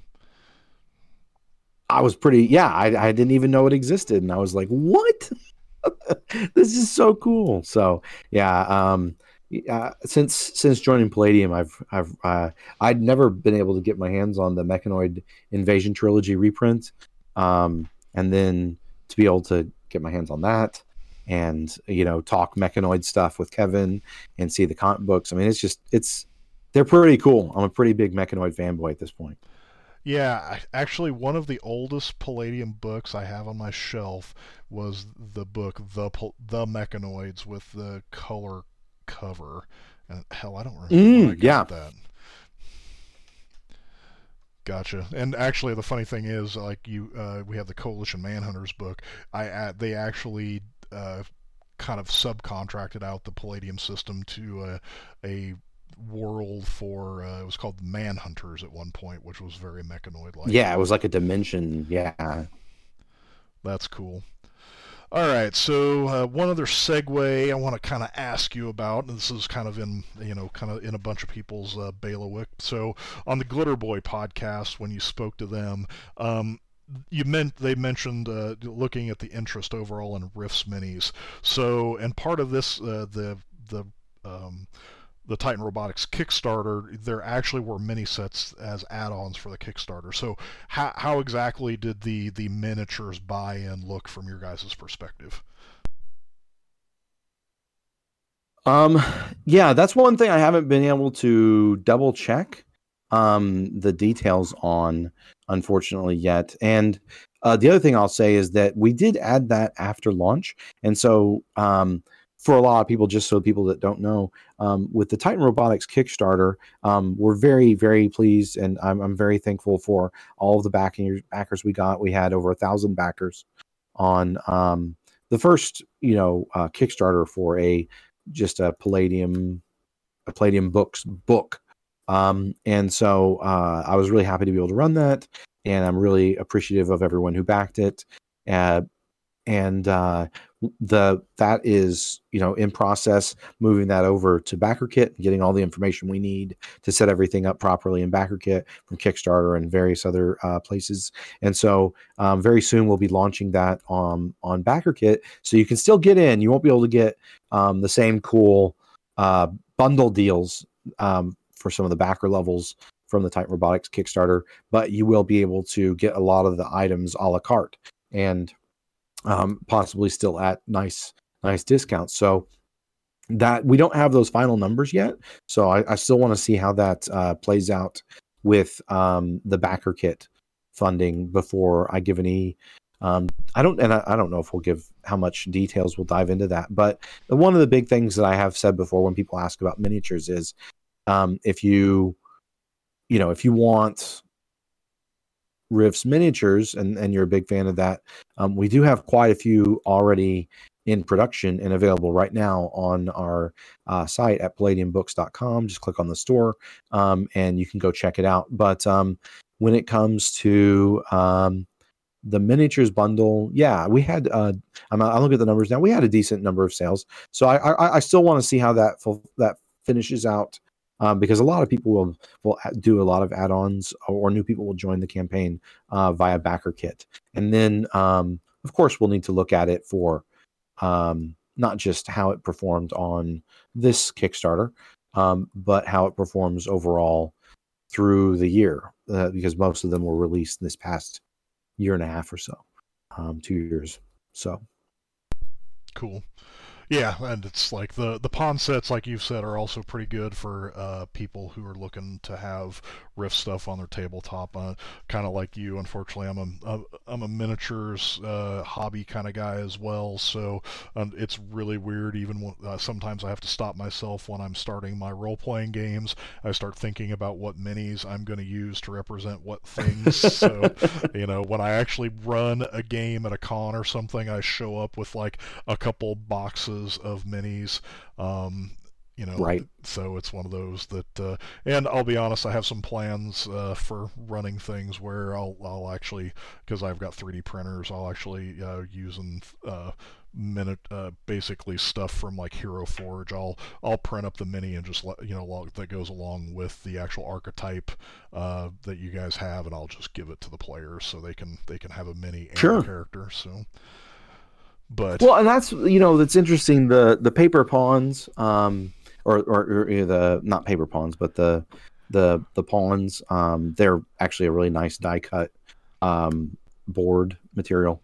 But no, those are really great on the tabletop, and they're appropriately sized to fit with the 32 millimeter type miniatures that you'll see out there, and then the Palladium Books miniatures are resin, the new resin miniatures that we have. If anyone hasn't seen them, they're gorgeous.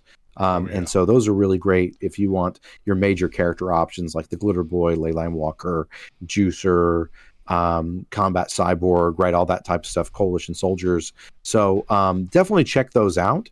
And if you want minis, then please buy those. And I think that they could be great addition to any Rifts Game Masters repertoire. And then the pawn sets are also, we have the Rifts Pawn Set 1 available at a slight discount through the Titan Robotics Kickstarter, and upcoming backer kit.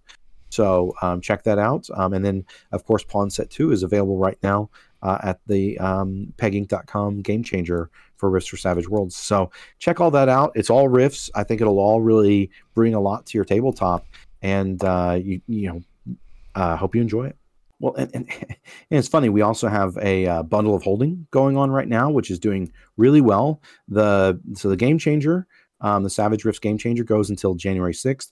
There's like an expanded bundle of holding now that we have. Some of the best deals ever on the classic Rifts books.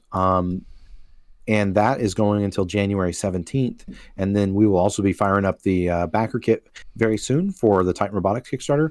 And then, of course, there's also the Christmas surprise packages, which people are still getting. So, awesome.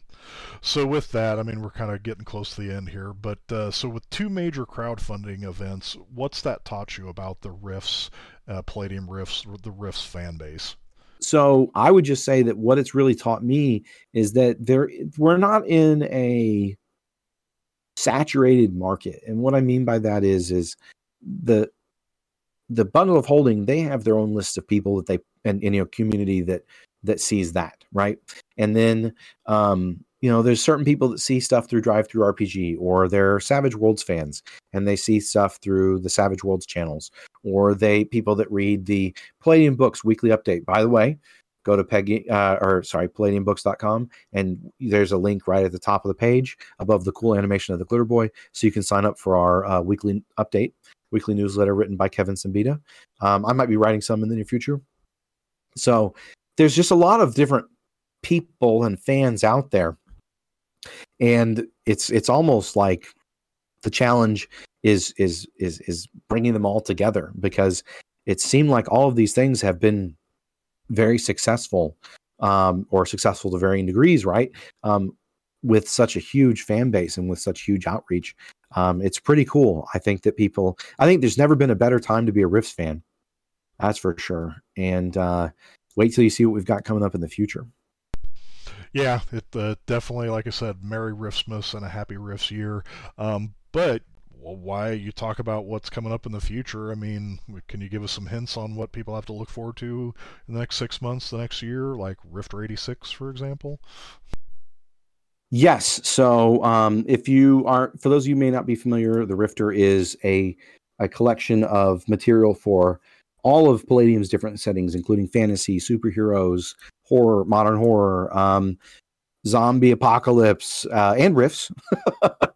And since I joined Palladium Books, that was one of the things. It had been a quarterly publication up to Rifter 84, and then we decided to, and it had been on hiatus for a little while. The pandemic and things like that really threw a monkey wrench into things, and putting 4 Rifters out a year was a lot of production time. But the Rifter is fan, and whether inexperienced fans, or even many fans who have been published in various world books and source books and things like that, submit articles and art to the Rifter and for publication. And so we brought it back, and it's as an annual. So Rifter 85 is the first thing I worked on after I joined Palladium. And Rifter 85 is a colossal 224 pages. It even features a wonderful article by Salcor here, by Beacon. And we also have a lot of information. There's a cool Rifts adventure. There's expanded information on Glitter Boys. So there's a lot of really cool stuff for people to jump into and enjoy, whether you're a Savage Rifts or a Palladium Rifts fan. It really doesn't matter, or just a fan of role-playing games in general. I think you could get a lot of material out of here and use it no matter what game system you're using. And then so in the coming year, we'll have Rifter 86. Oh, sorry. That Glitter Boy article was amazing. Yeah. Your article was good, man. It deserved to be published. I'm looking forward to the companion article in the next one, in Rifter 86. So we have, for this coming year, we have Titan Robotics, is in final layout and editing, and like there's a lot of little things, right? So we just, for instance, I need to do a video of it, but we just got in the first proof print for the Cyberworks card deck. Oh, by the way, any Savage Rifts fans, there is a new card deck as part of the Titan Robotics Kickstarter, so that'll also be for sale after the backer kit ends, and you get it through the backer kit.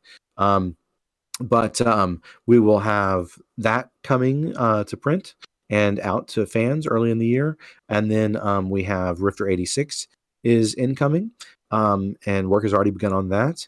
And the next thing that I'm working on for Palladium after Titan Robotics is I am going into full scale production on finishing up Bestiary 2, Rift's Bestiary 2. Kevin is writing some material for that as well right now, since he just finished Coalition Manhunters, not to be confused with the old Manhunters Dimension book crossover material. This is about the Coalition assassins and secret police force, and so that's really cool. And then the next big Rifts thing that I think Kevin will be working on is Rifts Antarctica. We already have beautiful cover art from John Zalesnik, one bunch of wonderful interior art, including art by Stephen Cummings and others that I think people are going to really like. And so keep your eyes open for that. Awesome. That is really cool. I'll be honest, the one thing I'm truly waiting for, I have sitting over here, was the draft version of Laszlo. So I'm definitely, when that one comes out, that's probably going to be a huge one on my purchase list.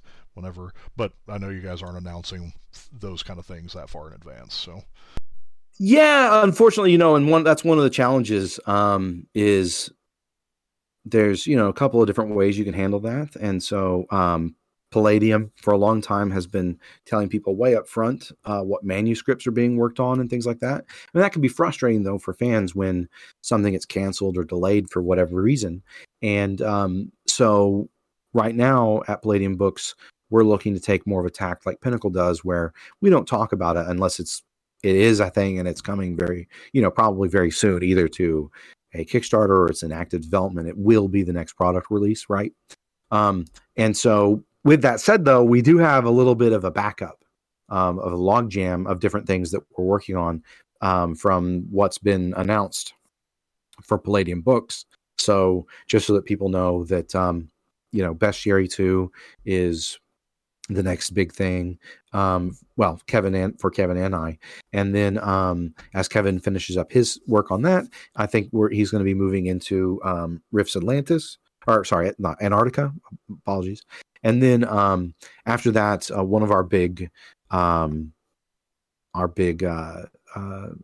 priorities is working on Beyond the Supernatural books that have been announced many, many moons ago, many suns ago.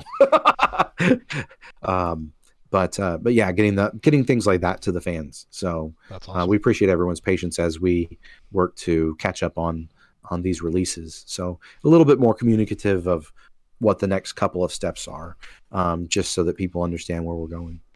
That's cool. And for the Savage Worlds fans, Beyond the Supernatural is kind of like the Palladium version of East Texas University. So ghost hunting, monster hunting, cryptid hunting, that kind of stuff. So that should be pretty exciting. Yeah, or the Supernatural TV show, or maybe even Call of Cthulhu-ish.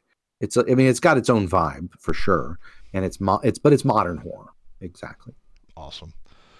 Cool. All right, Sean. Well, it's I've kept you on here for over 2 hours now, and I'm sure I know you're an hour ahead of me, so I'm sure you've got to get to work soon. So thanks for coming on. We always appreciate it when you drop by to talk to me. So.